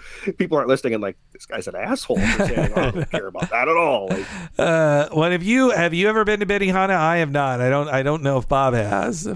No, never. One of the first like Asian restaurants I ever went to in my neck of the woods, it was the Benihana experience. It's like they flip the egg into their hat, they build the onion volcano, they like make fun of you. I don't like it. I don't like talking to other people while I'm with somebody I actually want to talk to. Also, you're seated with other people. Yeah, I don't like that at all. No. What I'm saying is I'm a dick. You're no fun. You're a bad day. Yeah, I don't like this food magic. I just want to eat. No, I have been in Tokyo. I've been to on someone else's dime on a business trip. We did go to a Japanese steakhouse that was not that actually was in Japan. That was similar seating, but it was a very no frills. The guy was like, "So what size slice of steak did you want?" Oh, that one. Okay. They're not flipping a shrimp into your mouth. None of that. No. Yeah. Hey, once you've seen one onion volcano, you've seen them all. Okay, so that's funny. It's funny you even asked me that, because that was one of the things I was going to say, is that I forget that Benihana is a real place because it's used so often in like shows. I've never been to one in my life. I also didn't realize it was like a hibachi sort of Japanese steakhouse place, because I've been to plenty of those. Ohio's got a bunch of them. Yes, the onion volcano. They make fun of you, toss the shrimp in your mouth, cover everything with yum yum sauce. They're actually kind of fun. Personally, I can have fun at them once in a great while. Not something I can do all the time, but I didn't realize that was what Benihana even was. I had no idea what kind of food they serve. You're also served about 5 pounds of rice per serving. It's a lot. It's a lot of rice. And so, like you, Eric, I remember this episode, the Burley stuff, divorced from the Stand By Me stuff. It was one of those times where it's like, oh yeah, A plot and B plot are separate in my memory. And it's probably because once this bit ends and they go to the dinner, anything could have happened. Of like the Simpsons go out to dinner. That's where the story begins. None of the stuff preceding it really results in why they go to dinner. It's the Pimento Grove again, which was established in A Fish Called Selma. This is the last appearance of this restaurant, by the way. Oh, that sucks. But it feels like another Magic Castle joke. It does. Yes. Yeah. They were going to the Magic Castle in LA way too much. All these magician jokes, man, I tell you. But because Marge met with her mental mentalist, right? That's and now right. we have a mesmerist. Totally different, yeah.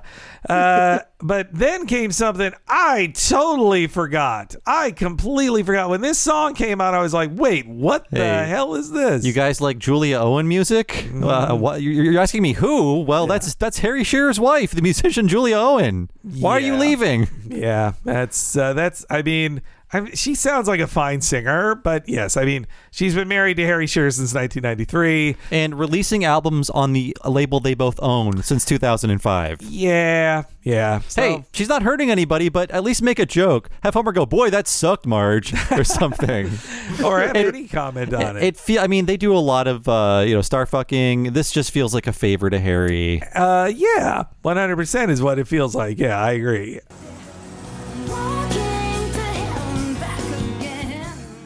It was a pretty funny prank. I like the ones where nothing catches on fire. Yeah, nothing is hurt except feelings. Walking to hell and back again.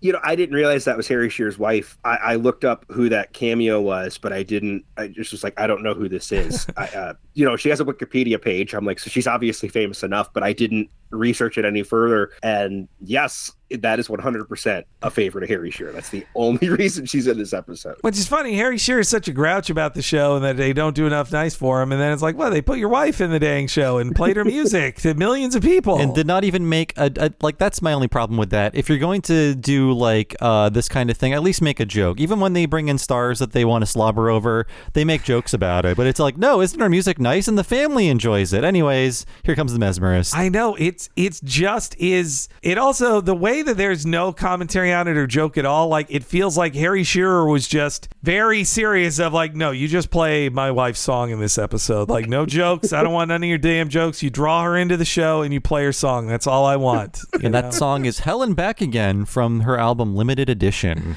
Relatively new at the time, so it was her hot new track. Yeah, like you said, Bob, it's not hurting anybody. She's a fine singer. Like when I heard her sing, I was like, yeah, she's good at singing. But yeah, it's just maybe her stuff's bigger in Europe. I don't know. But yeah, they've been married since '93. Like it really is just. If it was wife. like let's say I don't know, Yardley Smith's husband, I'd have the same opinion. Yes, exactly. Which she does do a podcast with that husband though. Don't want to hear it, but I welcome both of them to come on our show. Yeah, hey, I've listened to it. It's a true crime podcast, which aren't as much my bag, baby, but they do a fine job with Small Town Dicks, I believe it is called. It is. Yes. Yes. After we hear a distracting song, I do like Homer Marge saying like, I like the ones where nothing catches on fire, and then Homer says, yes, nothing is hurt except feelings. That's a good line. But then, boy, this is a Hank Azaria episode. I feel like he is riffing a lot in this, not just as Mo later, but as Mesmerino, like he feels like he's really riffing up a storm. Mm-hmm. I do love when they introduce Mesmerino that all of his credits are from shows that have been off the air for at least 10 years at the time, like Mike Douglas.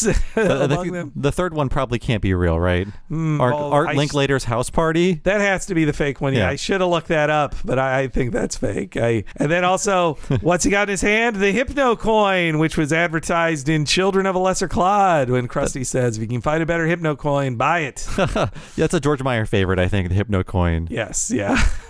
But actually, that Art Linklater thing is real. Holy cow! I thought they were making like, oh my god, are you serious? I'm serious. It's a real thing, and I thought that like they were making a joke about Art Linklater had like a hip hop style show because when I think of House Party, I think of Kid and Play, of course. But no, it's real, and that's all I got to say. Wait, do you have the dates of when it went off the air? Well, at first it was a radio show, so you can guess. Oh, okay. Wow, there you go. 1945 to 1969 was the total run of that show. See, again, that's why it means Mesmerino is really slumming it. Like he's not been famous in a long time, and if you have such old credits, like that shows it's one of those things you pity a comedian for when they're like, as you know him from Evening at the Improv. It's like, well, that's been off the air for 20 years. And that Art Linklater's House Party show, that is where Kids Say the Darndest Things, that segment was originated on that show. Wow. So there you have it. All right, man. Wow.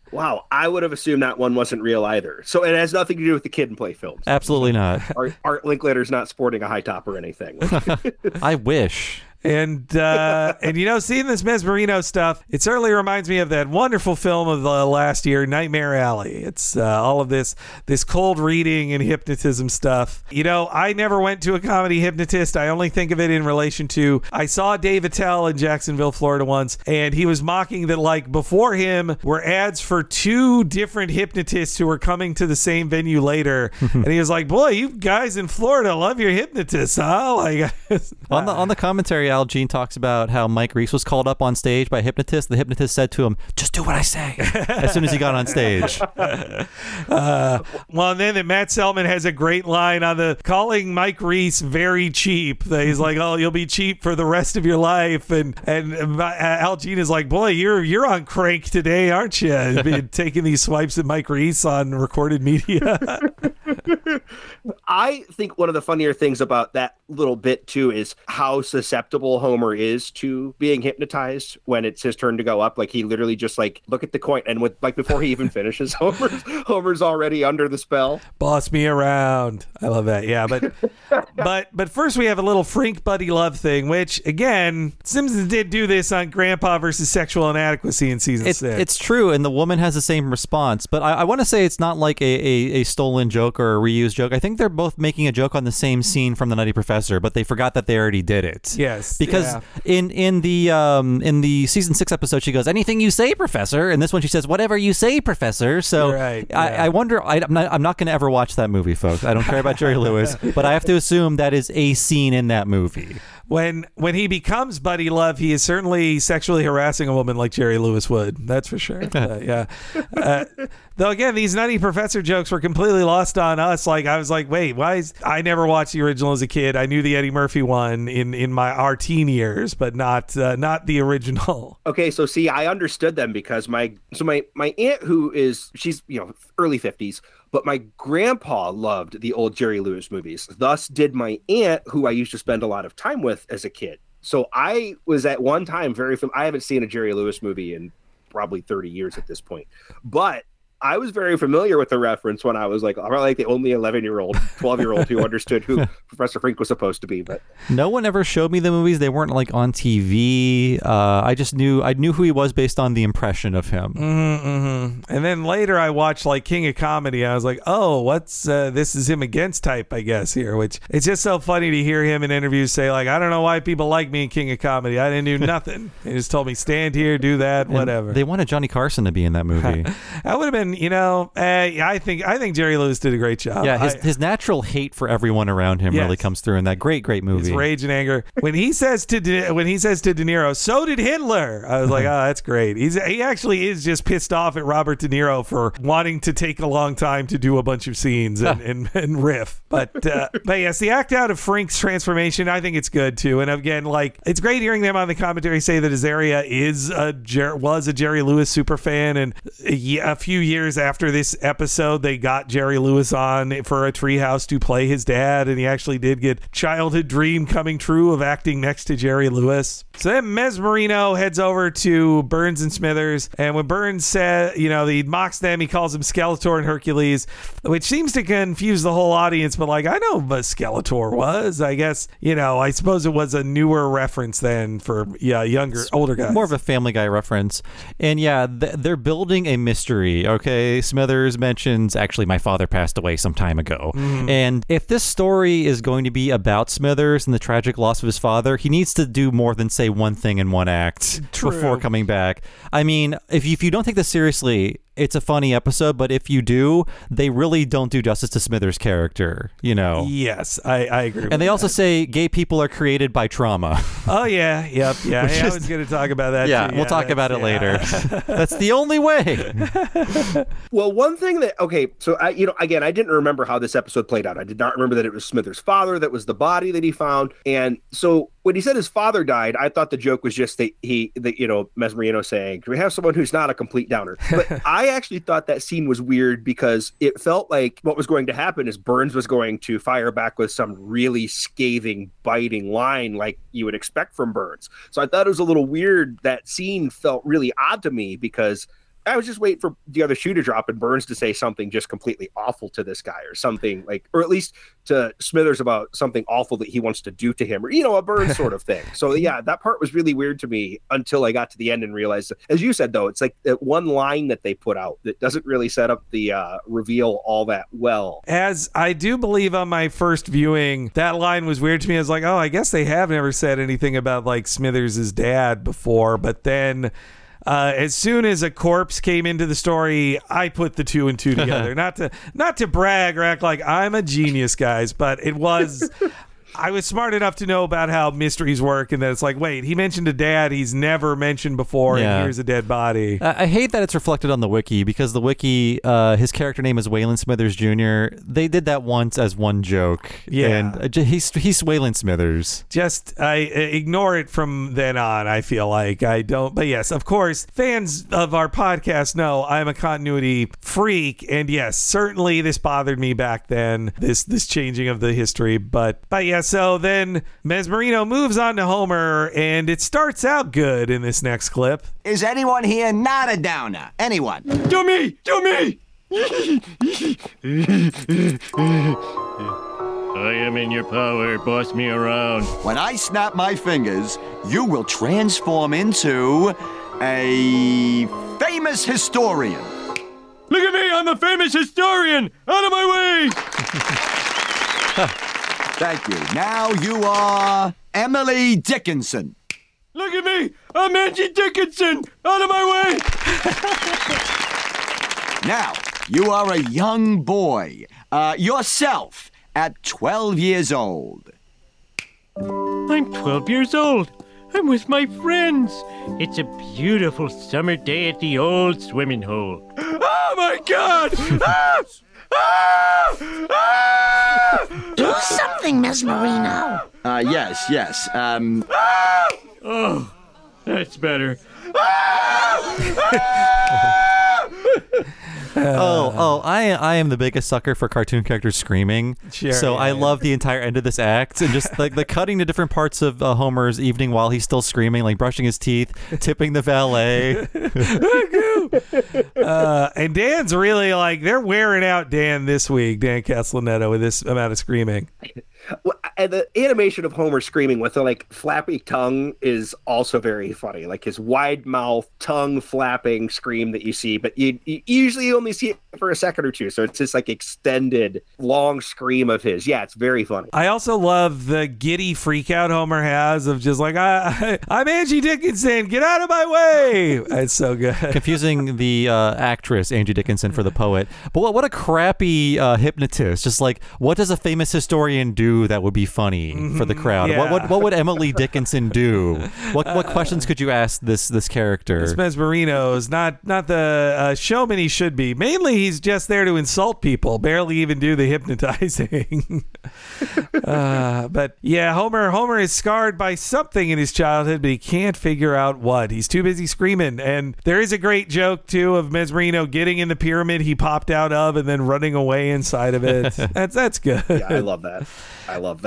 And you know what? Homer properly tips the valet, at least. That's what you should do. Though, we said this before when they went to the Magic Castle style place. It feels too good. The Simpsons should be priced out of any place that has a valet, you know? Well, this was an apology dinner, so you got to break the bank for those to save your marriage. See, think of it as an investment in your marriage. Yeah. Stephen Dean Moore and the rest of his team do a great job with like so much of the animation, including Homer's constant screaming. And then when it comes back from commercial break, I also really like the finesse of Marge shuffling Bart's clothes like they're a deck of cards. Like, it's really well done. And identical shirts and shorts for the week. And count them up yourselves, folks. It's 7 sets. She is mathematically correct when it says it covers a week of Bart because it's 7. So it's an accurate joke, the best kind of joke, an accurate one. But Homer is dragged back from work. He is apparently interrupting their nap time, and I like just hearing Homer screaming throughout the rest of this clip here. No!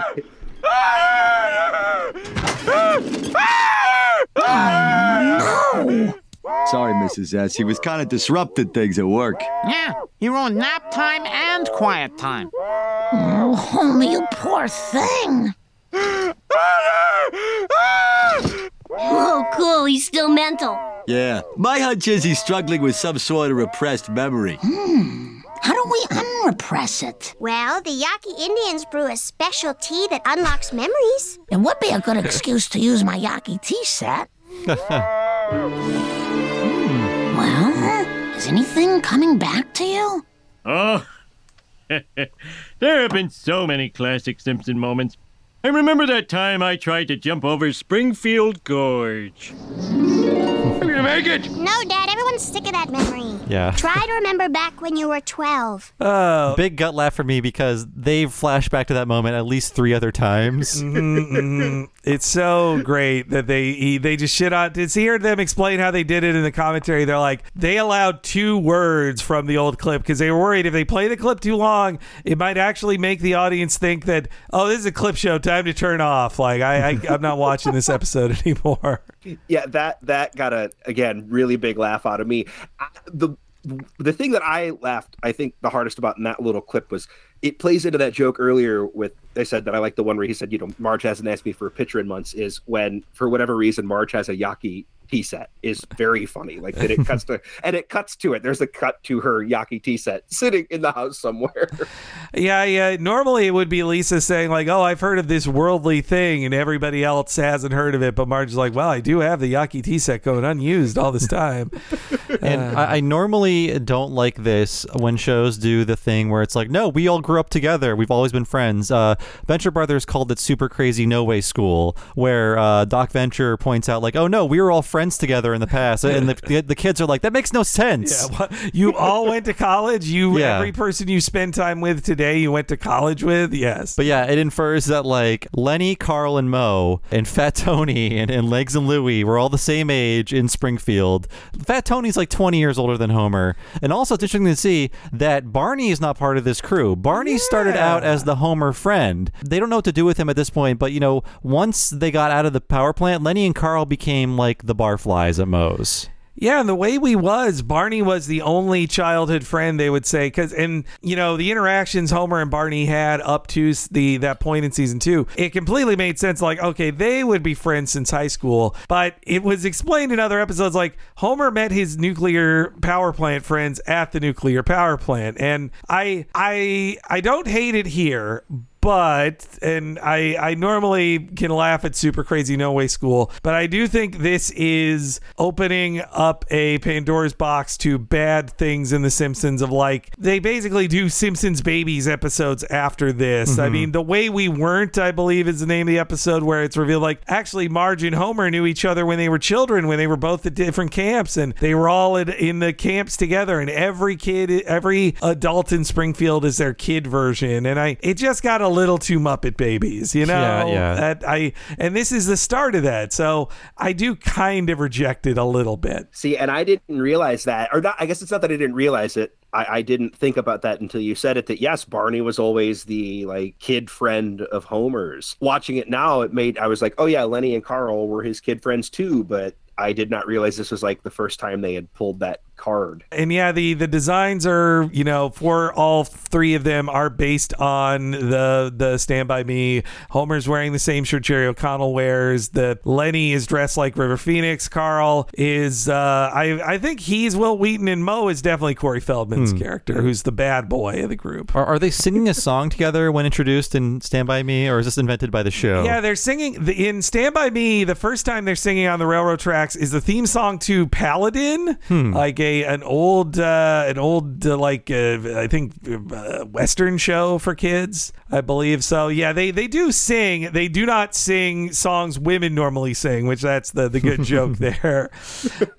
Which I mean, I also like that they don't do. I think it's a cowardly thing if you're covering a song and you change the gender to a heterosexual one when you're covering the song. If the gender makes you sound gay when you sing it, you still have to sing it. You can't edit the song in your cover. You can't. You have to sing Santa Baby, not Santa Buddy. Yes, exactly. That's real. You can look that up if you want to. So there's one big deleted scene, and it's here in the episode. And I have theories for why it happened. But so as much as they parody Stand By Me in here, the one thing they don't do is the train scene, the big train action scene. That is the deleted scene, and so it is a big one. The boys are walking down a train track, which you can see in this shot. What they cut out is Homer also does more narration like Richard Dreyfuss does, but then it leads to them while standing on the track. Homer's going to put a penny on it. They then hear it coming, and the train is right there, and they start running. Homer isn't going to make it. He's the slow kid, and then the train hits the penny and derails, and he splashes into the water and crashes. This sounds like a lot of complicated animation they just threw out. It does, yeah. And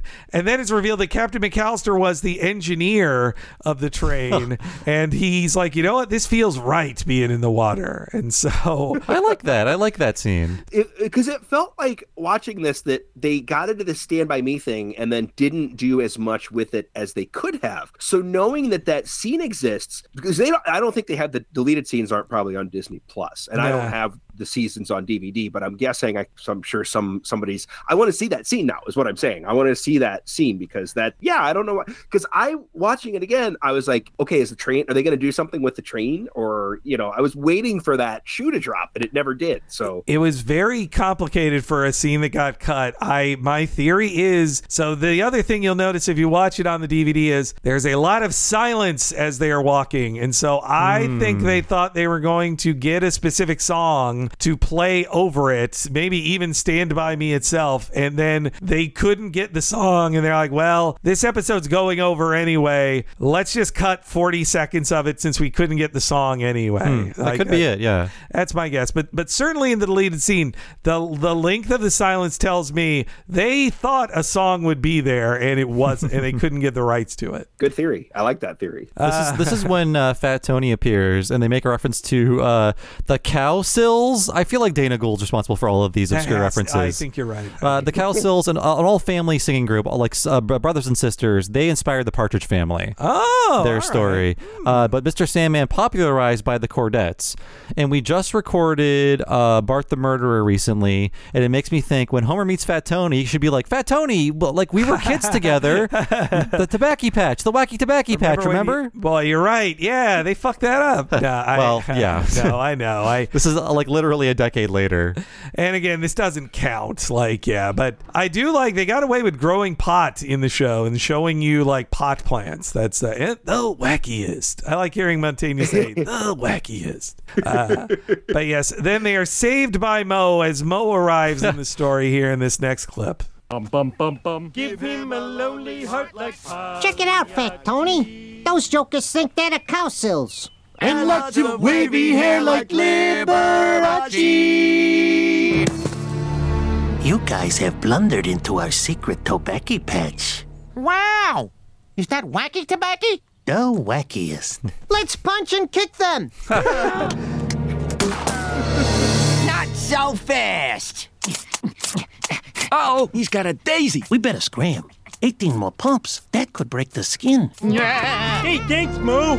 And that's how a troubled young Mo saved the day. Mo, what are you doing here? What am I? My bar is empty, is what? Why ain't you guys there? We're trying to uncover a hidden trauma in my dad's childhood. What, you mean that time he wigged out? Well, give me some of that Indian memory tea there, and I'll tell you all about it. That's good. Yucky. Okay. Mo has to clear his throat because he's like, I don't normally talk like that, so let me get back in my Mo voice. This episode, pitched by Al Jean, a writer for Johnny Carson in the 80s, contains references to both Johnny Carson characters Art Fern and the Amazing Karnak. That's right. Yeah. You're correct, sir. Yeah. I want to call it, I should remember it's Art Fern, not just a Johnny Carson thing, but just like Karnak is a specific bit in the Johnny Carson universe. But yeah, even I recognized that one immediately. What was the other one? You said there was the Karnak, and then what was the other? Oh, Mesmerino in Act 3 when he holds the letter to his head. It's a Karnak. Yeah. Oh, yeah. Mo saying that's good Yaki is the Art Fern character from The Tonight Show. And the clips are all online, and it's him with a very busty woman making lots of sexual innuendo. That was the point of that. While trying to sell a product. Yes. And imagine which of those women he was cheating on his wife with. The answer is all of them. I would think everyone who would say yes. Sure. I mean, that's something you learn as an adult of like, oh, wait, these weren't sketches to make you laugh. It was to turn on your dad Absolutely. late at night, you know? Get him in the mood for love at 11:45. Or your granddad, I suppose, too. But some lights off post Tonight Show love.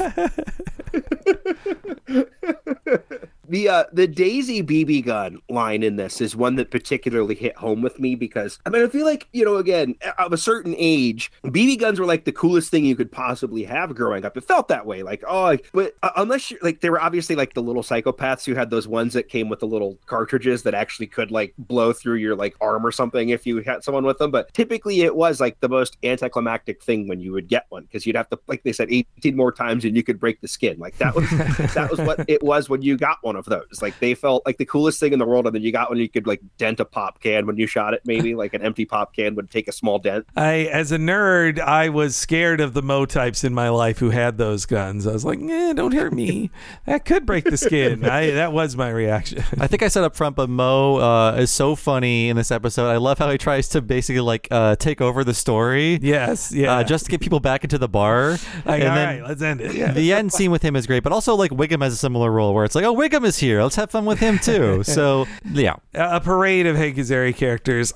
So Bob, I shared with you my photographic evidence of it, but what do you think of my theory that I think they're using an older Mo model sheet because this Mo has a droopier upper lip, and his eyes are buggier in an earlier season way. Like if you compare him to the Mo in the previous episode, Homer the Mo, this is not as tight to Mo to me. I like this Mo. It feels like a season 2 or 3 Mo to me, like a more ghoulish Mo. Maybe the layout artist was working from a different model sheet. Maybe somebody like a Wes Archer style figure said, no, this is what Mo should look like. Yeah, I like it. Yeah. I like it a lot. It makes him though stand out from most other people in this episode. Okay, so I can't believe you actually mentioned this because I thought I was going to sound weird saying this, but one of my notes is, I know one of the big jokes is that Mo's supposed to be like a very ugly man. Like that's one of the like running jokes with Mo's character. But I had like every angle that he's drawn at really captures it in this episode. Like it is like, because half the time in the Mo episodes with Mo, I never really like, it's a cartoon character. I don't think of it that way. But like in this episode, every angle that you see him at, like when he's staring from outside the window and everything, you get the sense that Mo is a very ugly man in this episode. Like it's a very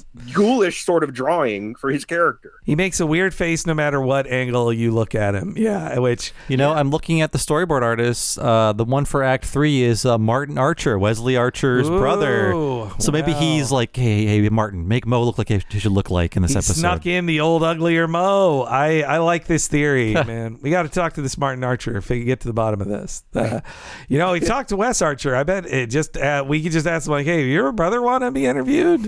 But yes, so Mo explains that he saved the day, and then they head off for more Stand By Me adventures. They do the campfire scene that's also in Stand By Me of them all connecting, which again, them naming, there's 2 jokes they reuse. Like, so in The Way We Was, they do a joke of like, could you imagine Homer working at the nuclear power plant? And then in the B Sharps, they name all the names, and the handsome Homer Simpson +3. I like it. This is a slightly worse version of that of like, how about Mo and the other guys? And then Carl's like, I like that. Like the Mo Sislak experience featuring Homer. Thank you. Yes. Yeah. You know what? Similar joke, but I think it's funny. Lenny and the Jets, kind of cheesy, but it's fun. And it does establish that the nuclear power plant is nearby. Yeah. Like, it's another important clue in this mystery. It did set up the mystery more, that's for sure. But, yeah. I mean, continuity, this episode is just a treehouse of horror for me, but in the continuity of The Simpsons, this plant opens when Homer's in high school, remember? That's right. Yeah, it's the brand new nuclear plant. Yeah, well, and also... Kaboom! Also in I Married Marge, like, Smithers is as old as Homer. They're the same age. He's not 10 years younger than him. Yeah. So, but I do like them making a swear with their hands over the fire together, and it all burns. I'm like, God, we're stupid. Like, I hate you guys. That gave me a chuckle. But yes, I do kind of like the joke about like somebody made up the internet in the past, but they're actually talking about the interneting of a. Though sadly, it leads to like an okay poop joke. Oh, I love that poop joke. You like that poop joke? I also like, because this is just a parody of how people talk in these things, but you know what I'm looking forward to? The future. Where it's just like, when you're reflecting on characters in the past being naive about what we know, I like any kind of joke about that. Sure. Real quick, I wanted to ask, did you say that Santa Buddy is a real song? I meant to bring that up before we... Yeah. Santa Buddy's a real thing. It's real. It's like, Santa Buddy, put a Harley under the tree for me. Oh my God. Yeah. I went by that way too quickly. I don't understand why not go with like Mrs. Santa Baby if you're that offended by the idea of doing Santa Baby and like it hurting your sexuality or whatever. But sorry, I meant to ask that. We got past it too quickly. No, it's okay. Confirm before we go on that Santa Buddy is a real song. It means Santa's your bro. You can be naked around each other in like locker room situations, but that's as far as it goes. It would be funny if they then instead made the song about like, no, I gender reversed it. I am hitting on Mrs. Claus and I want to fuck her. Like, hey, your man's out of town for the night. Yeah, let's go. She's free every December 25th. Out of the way. But it then goes to them at the quarry. They mention too that the quarry thing is not really in Stand By Me. They say on the commentary, like, no, they took that from the Dennis Quaid, Jackie Earl Haley Breaking Away film, the cycling film from 1979, which I've never seen. Remember that movie. Okay, I was wondering, Eric, if you'd seen that. I actually have not seen it. When I say I remember it, but I don't remember anything about it. And now it's dredging up certain memories because it's one of those just ones like Homer in this episode. I think it was it was a quarry-based thriller.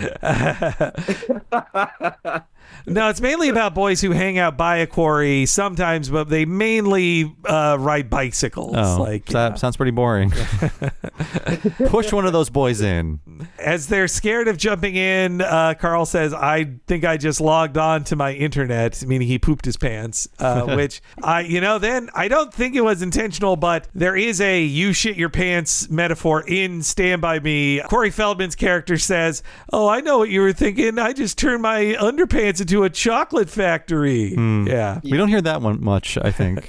Well, nobody ever says, suck my fat one, you dime store. No, bite my fat one, you cheap dime store hood. Like, that's the line Gordy gives him. I said last night on Twitter after watching it, I think we really need to bring back the term crazier than a shithouse rat, because I really like that term. And that's one that they throw out in Stand By Me at one point too, that I was like, that's a great one that we've let die, because it's a funny, I don't know what it means. I don't know if shithouse rats are crazy or not, but like, well, I would assume your regular rat, in the barn, it's kind of a crazy rat. But if you're the rat who lives in the shit house and only eats out of the shit, you are a crazier rat. I would think so too. Yeah. My uncle would use a similar expression. If something was bad, it could knock a buzzard off a shit wagon. Oh, wow. I've never heard that. I guess they have wagons now?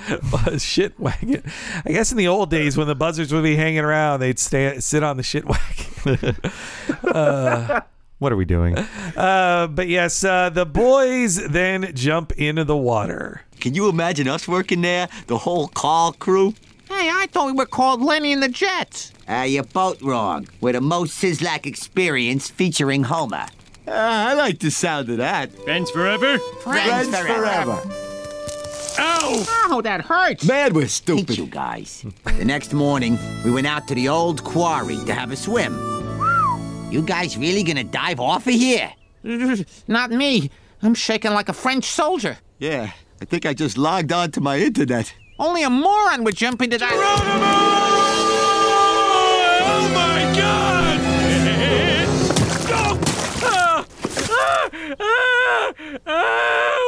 And there's your whatchamacall repressed trauma. I mean, who likes getting muddy? It's terrible.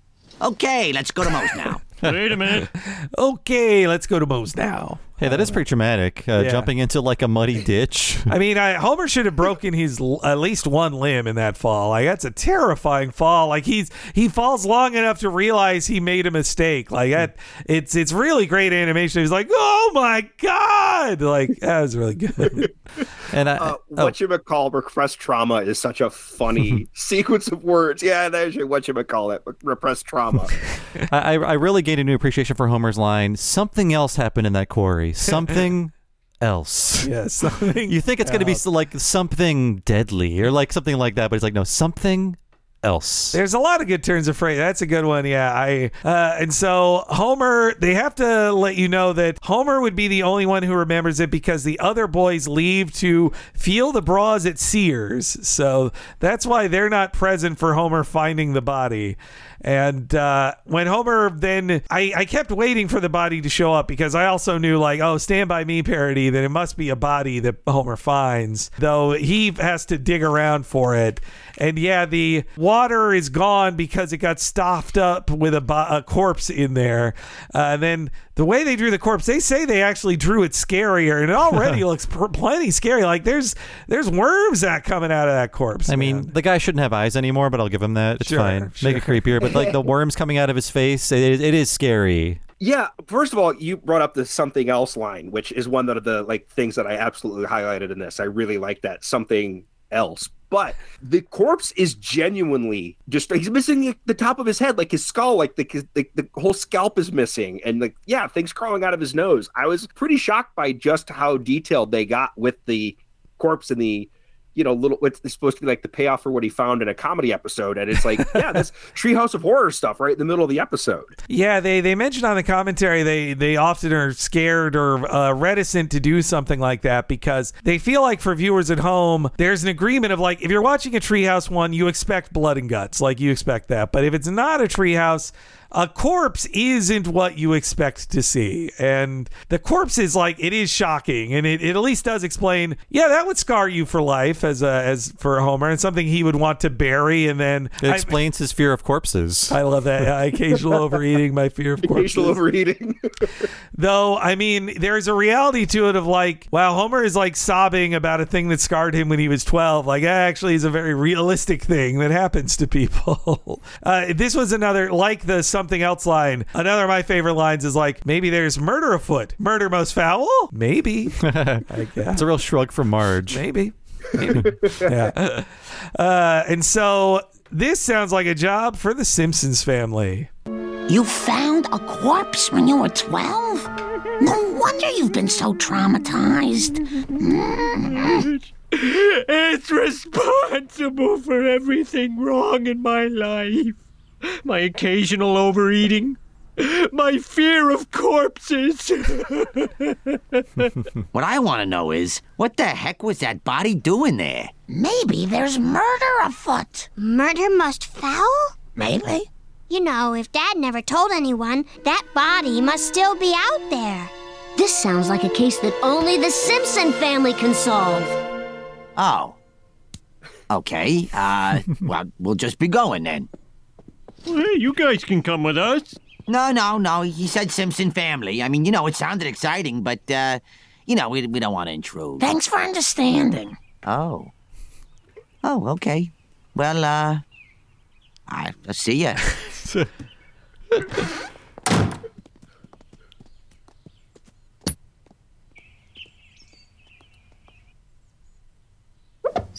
Bye, Mo. Not that is so funny. It's so realistically observed where one side of the situation is waiting for an out when Mo's like, oh no, don't worry about me. Like, okay, see you later, Mo. Thank you. Okay. His O reaction is the Oh, that got a big laugh out of me last night. And so, like, I love when I love when these certain characters take over the story. Bart's like, well, this is a caper now. We're having like a fun caper. Bart declares it a caper that all four the family will go on. It is like the power of the story takes over, and they decide like, no, this third act shouldn't have Mo, Lenny, and Carl at the quarry. We're not. They're not around for the ride. I think I could see. I think it comes out of a plotting thing where they realize like when the reveal reveal happens, it's going to be explained by Burns to the entire Simpson family, and Wiggum and Smithers. If Mo, Lenny, and Carl are also there, that's a very crowded room. That's a lot of lines to write for people. Yes, in the same room. But they intentionally deal with it in a awkward way. They could have actually just had this act begin, or like it resets the scene, and the Lenny, Carl, and Mo are gone, and so they wouldn't have to address it. But leaving them there so they can just be told like, no, you're not invited. Like, please go away. It could have started off with him saying the quarry is just the old quarry is just a stone's throw away. Yes, that's right. Stop saying that, Dad. Never. That's great. But yes, then they do the drive-by of Mesmerino, who does an old Karnak bit, which again, it's Al Jean actually answered a question for me related to this on Twitter, but not about this episode. But he brought up how I always wondered, why did they write that episode of Alf for the Tonight Show parody? So Al Jean and Mike Reiss wrote a two-parter clip show of Alf, which is framed as a Tonight Show parody, and he says they had actually, Al Jean had told me on Twitter, they actually had quit the show by that point and were working on the Gary Shandling show. But Alf hired him back special for just those 2 episodes, like a bonus, because like, you know how to write Tonight Show, just do this Tonight Show stuff. So they just reused unused Tonight Show jokes that were rejected by Johnny Carson in that show. I mean, we've talked about it, but Carson was like brutal to his writers. He would just fire people left and right. You were working on like 13-week contracts. You had to write like a certain amount of jokes a day, and that amount was very big. And Al Jean was just, in retrospect, Al Jean is like, if you would have had us write less jokes, the jokes would be better. Yes. You threw away most of them. So they had a lot of material from their Carson days just sitting around to use on Alf. I like that in memories, Al Jean is a little nicer to Johnny Carson, while Mike Reiss is just like, he mainly talks about the warts of warts and all. Like our friend Mark Malkoff on the Carson podcast, he had great interviews with Mike Reiss and Al Jean, and I love that Mike Reiss admits like, oh yeah, Johnny was a jerk, and he couldn't say, he didn't want to make too gross assumptions about Johnny Carson's hiring practices, but he said that the only writers he didn't hire after meeting them in person were a man who was very overweight and a man who he didn't know was black until he met him in person, and he didn't hire that guy either. So, but that was all Mike Reiss would say on that subject. And you rarely interacted with him if you were a writer on the show. Yes, yeah. But yes, the Karnak bit of 1776. What's in my bank account? But I prefer the one they reused on Alf of Saint Elsewhere, the message on Mother Teresa's answering machine. Very clever. Yeah. Hey, you know what? That Alf is going to be re-released in fancier form on Shout Factory soon. They made that new Alf deal. I don't know if you guys saw that. We could do one talking Alf just as an experiment, just to see like a Mike Reiss and Al Jean episode of Alf. I feel we must pick a Gene and Reiss one, yeah, but not the Tonight Show one, because that's like just two-parter, a clip show. right? Yeah, two-parter clip show, so not worth it. You know, I had completely forgotten that Al Jean was a writer on Alf until you started talking about that, because Alf was like my younger brother in particular was an Alf obsessive back in the day, like had all kinds of Alf like toys and blah blah blah.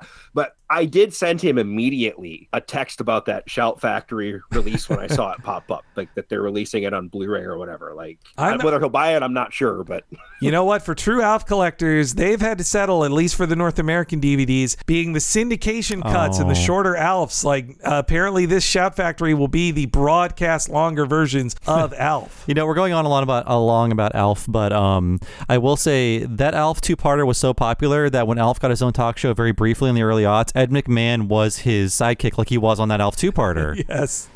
I maybe watched like 2 minutes of that ever, but shout out to our pal Nathan Rabin, his article on accounting the entire insane Alf talk show series. I believe the title of it is Alf Sleeps with Prostitutes and other things in this show. It was the early aughts. Yes. Yeah.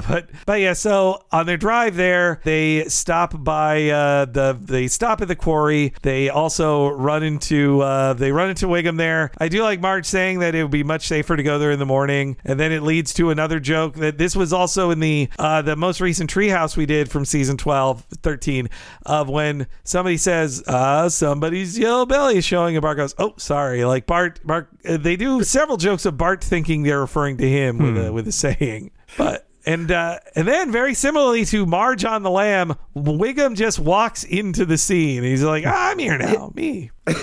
Well, he's always very welcome. Yeah. To see in an episode like this too, like Wiggum bringing his.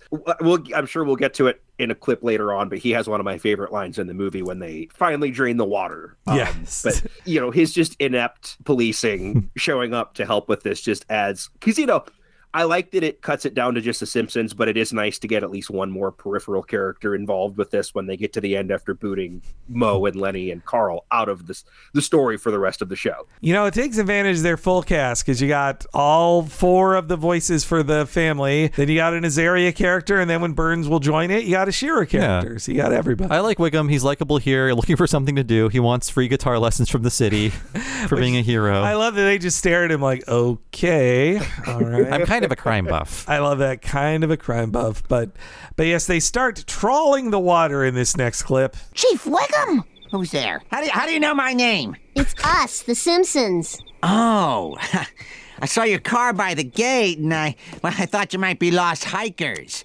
Because then I could rescue you and be a hero, and maybe the city would give me a coupon for free guitar lessons. So what are you doing here? We're investigating a possible murder case.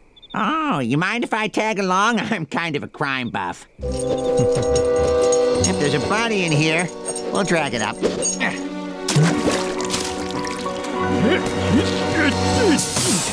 Heck, it's just an old shopping cart.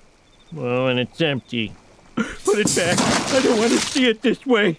Oh, we'll never find the body under all this water. Water, eh? Burley to the rescue! Water, eh? Give me a chuckle every time. And Wiggum, like a very ADR line, Wiggum goes, oh, that's so cool. Because I think they have to admit, this is pretty outlandish to absorb an entire quarry's worth of water with like 5 paper towel rolls. But I guess they did establish its absorptivity in Act 1. Yeah, it's true. It's still got soaking power. I'm a big fan of reaction shots and reaction cuts in shows. And the part when he says, maybe they'll give me free guitar lessons, there's a very funny, it's like 1 second shot of the Simpsons staring like not really sure what to think, but I feel like they crank up the cricket noise for it's just one cricket noise. You hear that one cricket sound as they're standing staring at him. It's just it gets very well cut. The timing is perfect on it. It doesn't hang on it for too long, but it's just them kind of staring like, okay, I guess. But like I feel like they crank up even the cricket noise to go along with that cut. It's very well done. I love the act out of his guitar lessons. Yeah, it's so good. Also, it's kind of funny, Homer being heartbroken at seeing the empty shopping cart. Like, he doesn't want to see it this way. I do chuckle at Wiggum saying, it's a skull-shaped rock and a bunch of white sticks. Like, he's getting stupider by the season as well, just like Homer. And someone has eaten the flesh. Yeah, Homer, he thinks Marge or Lisa ate the flesh off of it. And also, the gun does look really small in Wiggum's hand. They note that on the commentary. It's like, does kind of look small, but... So I do want to say, I almost held it in, but when I said earlier, there's like a joke towards the end that didn't land for me. It was the shopping cart one. I don't know why. It just, him saying, I don't want to see it this way. I was just kind of like, I feel like that's one of the ones that, it's not that it's bad, but it feels like, I don't know how to explain, like decreasing value in certain sort of jokes that they ran with. Like it's Homer saying something completely ridiculous and like caring about something like seeing a shopping cart empty. But that would be one of the, when I said that, like the dichotomy of like the later episodes where it's like they can still nail these highs and then sometimes they try and it just doesn't work. The shopping cart one was the one for me that did that I was like, I guess Homer's famous for liking a bunch of food, but not seeing a full shopping cart, I guess. That's not really his thing. I mean, I like following the logic where he thinks that when a shopping cart is full, it's alive. But when it's empty, it's just like the skeleton of a shopping cart. Yeah, it's true. Okay, that's a good way to look at it. Maybe... And yes, then there's also, I just have a very quick clip here, but I feel that it's so mean to Lisa. I think that it warrants the jingle. Maybe I've been a little jingle crazy on these last few episodes. The belief that Lisa had that dead rats don't float? Yes, yeah. Here's the jingle. Take that, Lisa's beliefs. Now do you believe dead rats float, Lisa? Yes. Lisa's going to have repressed memories of her own after this, I tell you. At first, I thought it was like an expression like, does a bear shit in the woods? Like, I thought, don't dead rats float? I thought that was the expression, but no, it's not. It just, they had this argument in the past, and now Homer has the advantage. Giving her an I told you so. And just the way, it's too real, the way Yardley goes like, yes. Like, it's horrifying to Lisa to look at this dead rat floating by. I think they soften it slightly by Bart having a friendly living rat on his shoulder, I suppose. Yeah, that's also concerned about the situation. You know what? Maybe I've been playing too much Elden Ring, but them in the pipe here feels like Dark Souls to me. Mm-hmm. But they're about to head into Blight Town, everybody. Blight Town? Yeah. Hey, Blight. Watch out for that frame rate. I can't do Elden Souls. I can't. Those like From Software games are just. I can't. I tried Bloodborne. They're fun, but it's too much for me. I'm not good enough. Good enough. I'll admit it. I am not good enough to play those games. I think you can get there with enough practice. It's just if you want to give yourself the time to look. It took me I'd say 70 hours of playing the Souls games over the pandemic to finally get it. Like Bob was on the trolley way before me. Yes. Yeah. Hey folks, always be summoning if you need help. Don't be afraid to ask for help in Dark Souls or in real life. Something I meant to ask here, and then maybe I missed this. Where is Maggie in this final act? Did they ever establish like Maggie just? I mean, I realized that like you got to infer that maybe they got a sitter or something, but it's like just weird. All this Maggie's usually along for these things. Let's say Mo is watching her. Yeah. Okay. There you go. I can take your baby, Midge. You know that it would foreshadow Mo Baby Blues if they did that. Mm-hmm. The future one, which one of the better. I always want to call it late Simpsons. You can't do it anymore. One of the better mid Simpsons. Yeah, only 20 years ago. Yeah. But yes, a good gag is Wiggum pulls out his gun, points it at somebody, and then pulls the trigger to turn on the light switch. Like that's a great joke. Yeah, I forgot the joke, like because they opened the manhole cover or whatever. Burns has like a knife in his hand. You think Wiggum's going to shoot the knife out of his hand, but he shoots the light switch to turn on the lights. And it's a thing they've done before with Burns, like when he's got like a sharp letter opener to look threatening. Yeah, it's just they are reusing the gag from Blood Feud. Oh, and dear Lord, all the Burns stuff here is great. I think Al Jean was bringing Burns back in a big way when he rejoined the show, and I love seeing him. He's really on fire in this scene. Yes, yeah, not to be confused with the cooling tower that's on fire later in this scene. Yes. But yeah, no, I've got Burns explaining things to the guys in this next clip. Yeah, what are you doing in my corpse hatch? Montgomery Burns, you're under arrest for murder. Did I say corpse hatch? I meant innocence tube. Then how do you explain this? I've been expecting this day for 30 years. In a way, it's a relief. But in another way, it's most unwelcome. Quit stalling, Burns. Who'd you ice? I'm afraid that skull belongs to my dear friend, Wayland Smithers, Sr. Mr. Smithers' father. But I did not murder him. And I can prove it. With this film. Oh, a movie! I call the couch! If you see only one film this year that proves my innocence, make it this one. I love his make it this one. He'll laugh like he's in a commercial. Everything he says, and I've carried the term innocence tube with me for a long time. I also love the posing of Homer on the couch. Like he is your shitty friend who's like, I call the couch, and takes the entire thing. And on the commentary, they point out what a cheat the surveillance footage is, and that there's like coverage. There's a camera inside of the nuclear reactor core. Dozens of camera cuts. No camera is shooting another camera. Burns had this secret thing edited together, you know? Yeah. I didn't even think of that as I was watching it. I do.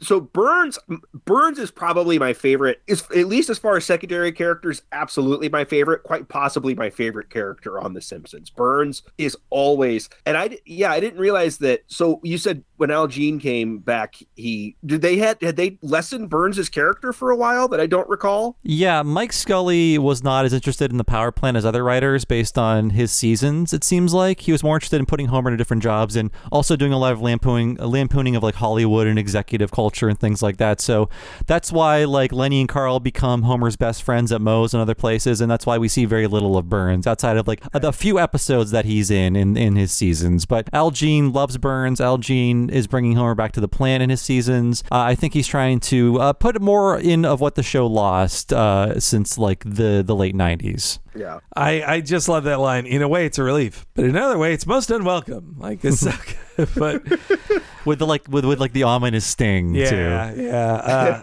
So then Selman points this out on the commentary too, and Al Jean doesn't lie. He's like, yeah, this is pretty similar to Spock's death in Star Trek 2. Okay. Yeah, it is. A man shutting down the reactor and dying, and you see it through the window and all that. But, it's like the ending of Fallout 3. Yes, that's right. But yeah, so this makes Smithers a baby in this flashback. Like he has to be younger than Homer. Like, because I mean, that corpse could have been there for, maybe like a few months, but there's still flesh on the corpse when Homer finds it. It's not that old of a corpse. You know what? This is like Armin Tamzarian level canon fuckery, but no one got mad about this except for me. And it's like, well, if Smithers was raised by Burns from birth, basically, this changes everything, and it's never referenced again, really. Like it this makes it way worse that Smithers wants to fuck Burns. That's for sure. Yeah. I do want to say one of my favorite things about this show and the episodes is that it really is like there's like a Moneyball aspect to the way you view the Simpsons episodes. Like I love how much you care about canon and things in the Simpsons. It really is one of the things that like I find so endearing about this show is that and like the statistics that you have and like just how much research. It's just very impressive. But I love how wrapped up in canon. I'm sure there are other Simpsons fans who get wrapped up in canon stuff, but it's honestly one of those things I had never even thought about. And even in this episode, watching it, stuff that I hadn't thought about until you're talking about it with like how it doesn't add up with Smithers' age and Homer's age being there. It's just so I love how like into that you are on this show. And I mean, they realize they're being kind of flippant because I feel like if Bill Oakley and Josh Weinstein were running this season and telling this story, it would be like an emotional story about Smithers that would still be very funny. Like Armin Tamzarian is like an emotional story about Skinner and his character, and it is moving, and it really speaks to like the truth of that character. And this one, Smithers barely talks, and there are big like winks to the audience like that they don't care. It's like, oh, Waylon Jr. Like Burns has never called Smithers that in his entire life, and now the show acts like that's what Burns has always called Waylon Smithers. They also joke. I mean, they make it a joke that when the reveal happens, Homer doesn't even care anymore. He's eating popcorn. This story about Homer's childhood trauma is he doesn't care about this in this moment. Now the movie's a play. Yeah, but yes, Smithers learns the truth in our next clip. So, you're a baby, huh? How's that working out for you? He did it! Look at your heroic daddy in there, making funny faces, falling to the floor, shedding his hair, lying perfectly still. Oh, dear. Sir.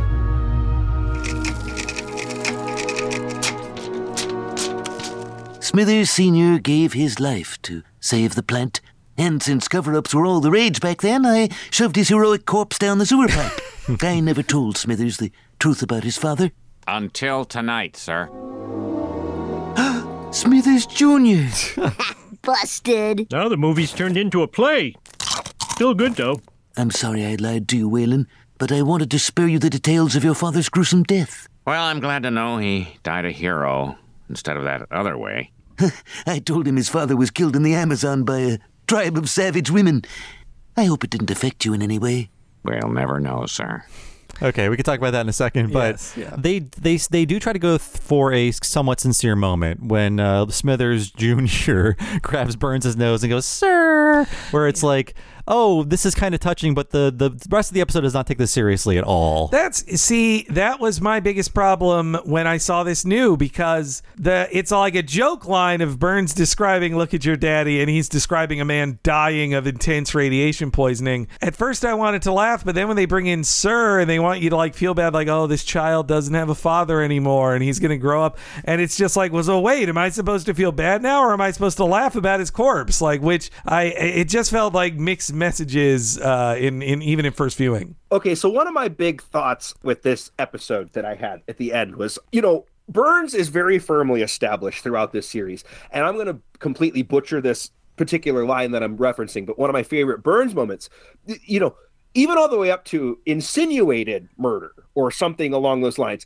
The line I'm thinking of is, and I can't even remember what it is that he's seeing. He's standing staring off of the balcony from the power plant, and something is fire or something, and he says, the Shawnee are coming. They want their souls back. Like, it's just, he is firmly established as being like the most evil person who's ever lived. But this episode makes, murder, not only murder a bridge too far when they explain that he didn't actually murder Whalen Sr., but he's sympathetic, which you don't see from Burns very often. When he realizes that he's dead, he gives a sympathetic, you don't see that from Burns ever. So it was kind of a weird character beat for Burns's character to, even before Smithers Jr. gives the Sir line, you see that he you just never see that side of Burns in this show. So it was one of those weird things for me when he treated that with the respect that it deserves, seeing his friend die. Under normal circumstances, you might have felt like he would have been very flippant about it, even though he is when he talks about cover-ups for all the rage, so I threw his heroic corpse down that hole after he explains it, but it's played seriously.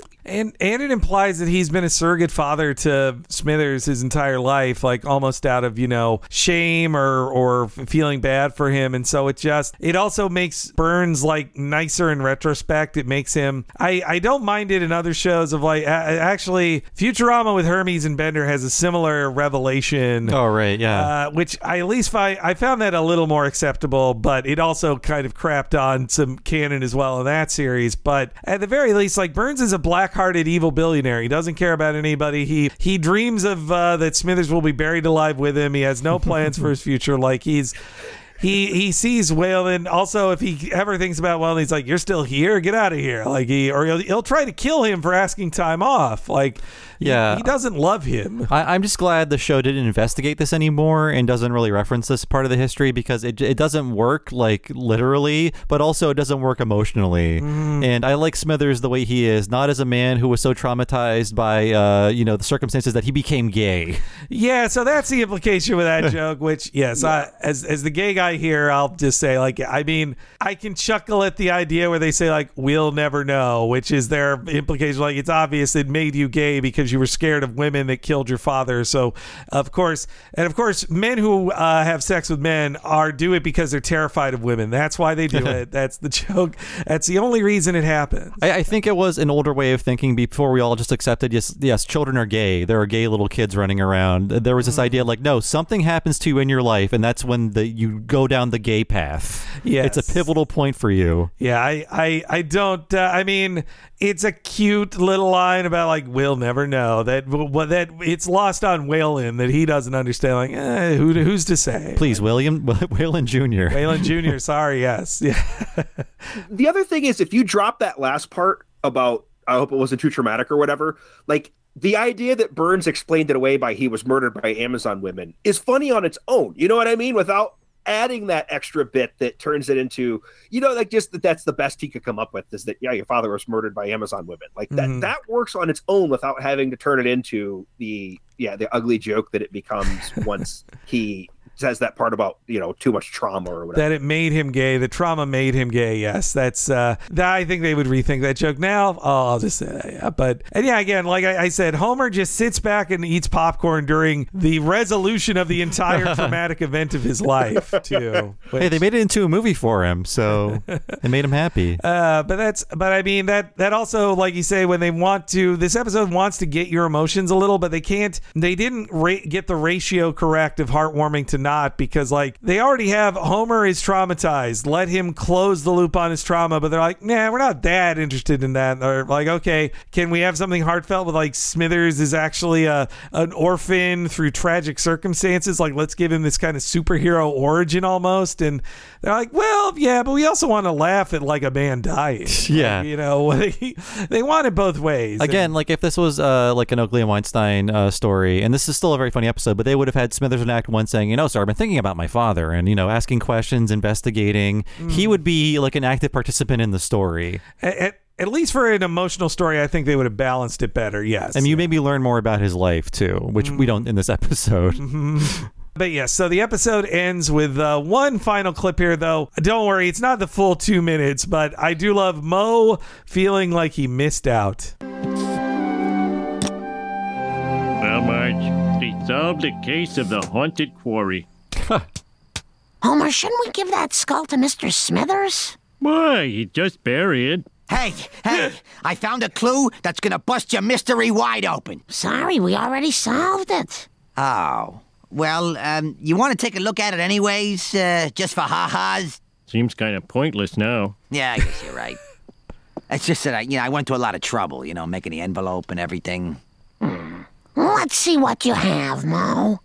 Okay, now this first thing is just gonna look like a used Band-Aid, and it is, but the rest of the stuff don't make no sense without it, so, bear with me. Wow, Mo, you've been doing a lot of sleuthing. Oh, yeah. I sleuthed my ass off on this one.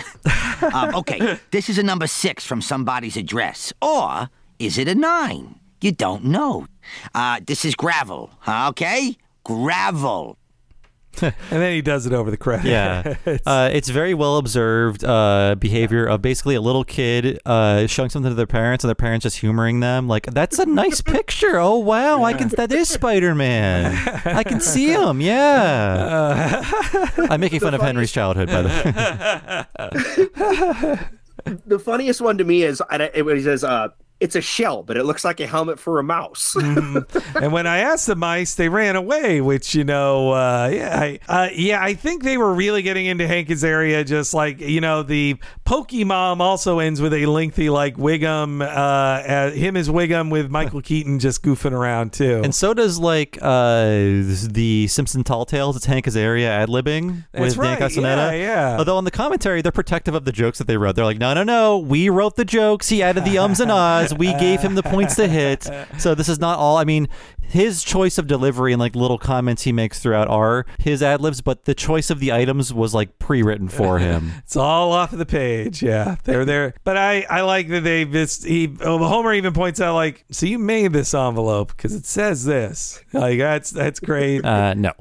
Apparently in their original Act 3, it was that Chad Sexington shows up late for his dates, and it resolves that, which I think would be funny too, but obviously they needed to make room for all of Hank's improv, which is funny. They just let, Harry Shearer got to let loose by having his wife appear on the show. Hank Azaria got to let loose with a lot of improvisation. And one thing I noticed that the mouse won't let them do, that's what you call Disney if you're cool, by the way, the mouse, is that Homer, there's normally, or sometimes there's like a little clip over the Gracie Films logo, and this one, of course, it's Homer screaming. He screams louder over the 20th Century Fox television clip at the end. So he doesn't there's normally no dialogue over that logo for 20th Century Fox, but Homer screams even louder. That's great. Biting the hand that feeds you, they cannot do that with Disney. In fact, they lick the hand that feeds them. They like that hand. They suck on the thumb a little. It's weird. It's that, the hand's got a Mickey Mouse glove on it, so it's at least hygienic when they're licking it and kissing it. Smelling it. I do like that Homer is so insane that he just like keeps Smithers' father's skull in a box and won't give it back to Smithers. He also forgets the problem. Like, that solves the mystery of the haunted quarry. Yes, yeah. It's like, no, it was about your repressed memory. There was no ghosts. I didn't like this episode when it first aired, or I also didn't mind that I missed its first airing, and when I rewatched it, I was mad at the continuity stuff, but and also, like, I don't know, a lengthy film parody felt a little flat to me, but there's still good stuff in this. I just wish they honestly jettisoned any sense of emotion in this. Like, Parent Rap is a much better just zany town episode with no emotion. This tries to make you like feel bad for Smithers in a way that's really unearned. Like you said, he has 3 lines in the episode, Bob. You know, it's like he's kind of a guest in his own story. Yeah. No, I feel the same way. Like I said up front, this made me mad at first because, you know, continuity is nothing in The Simpsons, but sometimes they'll do an episode like this where they say, well, this is the new lore. And I'm glad they didn't stick with this really, and I'm happy to appreciate this episode now as one that's just full of very, very funny jokes. And I like this one a lot. Yeah, I'm really glad. I'm sincerely thank you for like having me on with one of these episodes that, you know, like I said, I have this idea in my head that I've been wrong about. It made me realize I've been wrong about as far as like when I stopped watching The Simpsons. And again, when I say stopped watching, it's not like I still catch random episodes, but where it was like, I have to watch every Simpsons episode.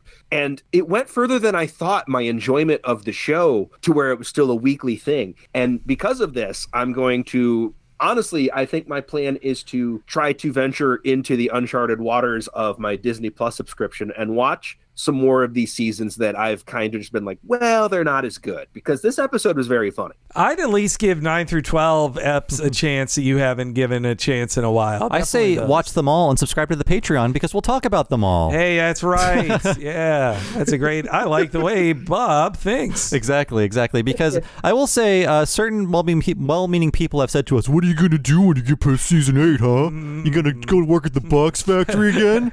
And the answer is no, because we're finding a lot of value in these, and you know what, there's not a lot of discussion that's about like 20 years worth of Simpsons, and we're finding so much to talk about. You know, that's a funny thing as far as Soundtracker goes too. Like, one of the things that I realize I'm going to have to do, and the same deal with the show, I'm sure you get people that are like, well, you know, as far as soundtracks go, there's probably 150 maybe, and that's probably being generous, like real big ones. But because of the movie discussion too, you've got all kinds of other options. But at the same time, like, I am excited. Like, if I were in your shoes, I would be excited to venture into the ones that I'm not as familiar with, because it's something that's like when I do shows, the Meet the Deedles episode that I did, I had never heard the soundtrack, didn't see the movie. It was really fun to do, even though the movie was terrible, but it was fun to like something I was not familiar with. There's tons of movies on that list that, like, yeah, you just got to go beyond that. Like, it's the adventure of that, I think, is the fun part. So like, I'm sure for both of you, finding things that you enjoy. I'm sure there's going to be movies I've never heard of or soundtracks I've never heard of on that list that I'm going to come away with things that I either love about the movie or the soundtrack, and that's an exciting part of this. So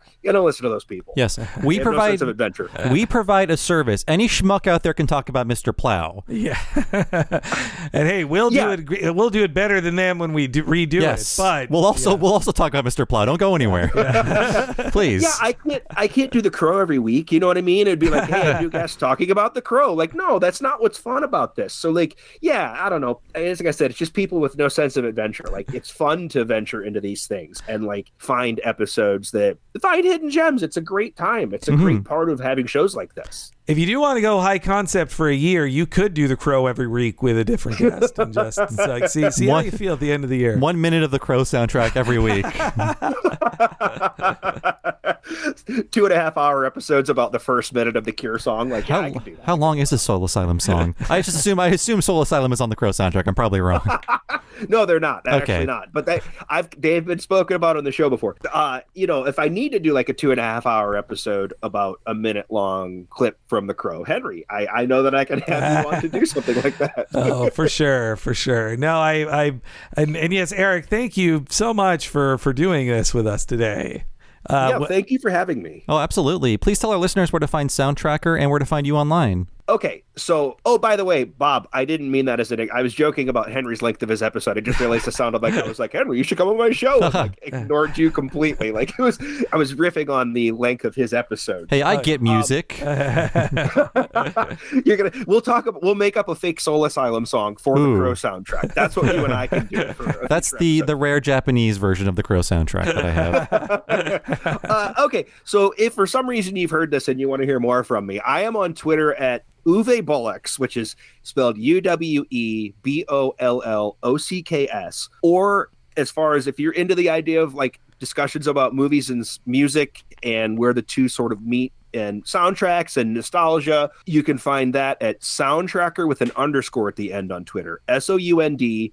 TRACKER with an underscore. I hope I didn't just insult you by telling you how to spell Soundtracker, because I figure you probably all know that, but it's just in my habits to spell that when I say it. I don't really do much with the show outside of Twitter. So Twitter's really where you can find me. I don't really mess with Instagram or anything like that. But the show itself is available anywhere you listen. And I do, as I said before, have an episode with Henry and Mallrats. So if that sounds interesting, you can find that, Spotify, Apple, any place that you listen. So you have a ton of great episodes. I really loved your one on Wet Hot American Summer, because that's a true comedy classic, but I don't think as much about the soundtrack of it. Yeah, same here. Yeah, and I was listening to Higher and Higher on my walk today just to get in the mood for my morning exercise.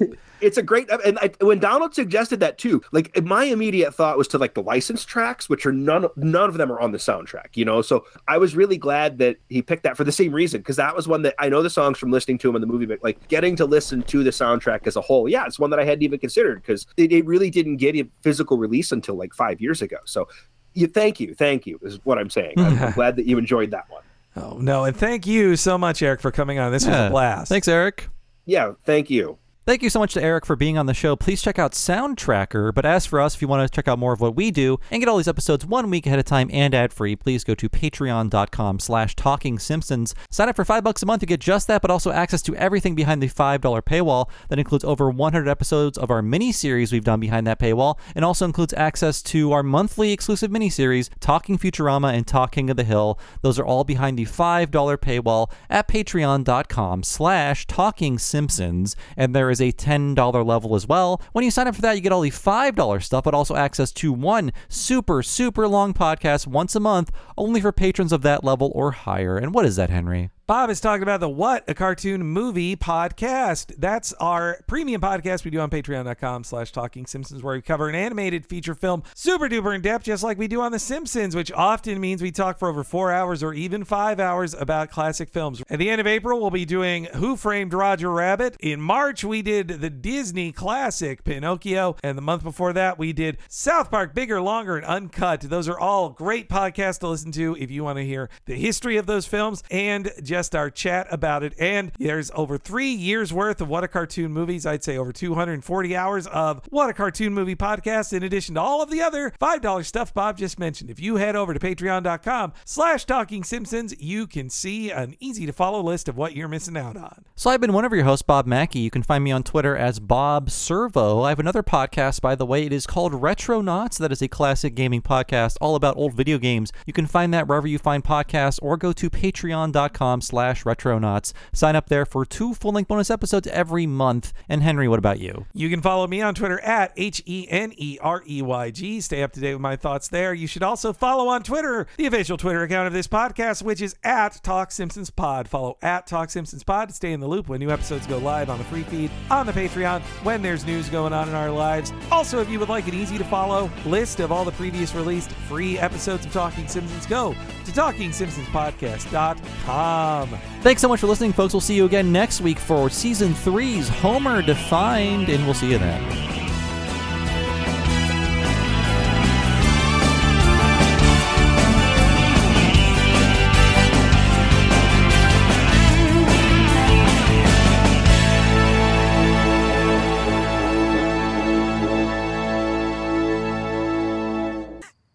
Okay, this is a number 6 from somebody's address. Or is it a 9? You don't know. This is gravel, okay? Gravel. This is, that's more gravel. Okay, this is a shell that, to me, this is just me talking, it looks like a helmet for a mouse. Now, that sounds crazy, right? But if you ask the mice about it, they don't say nothing. I mean, they run the other way. At first, I was just fishing with the helmet thing, but then from the mouse reaction I got a little more concerned. You really made that envelope? Because it says Hammer Mill over here. No. Shh.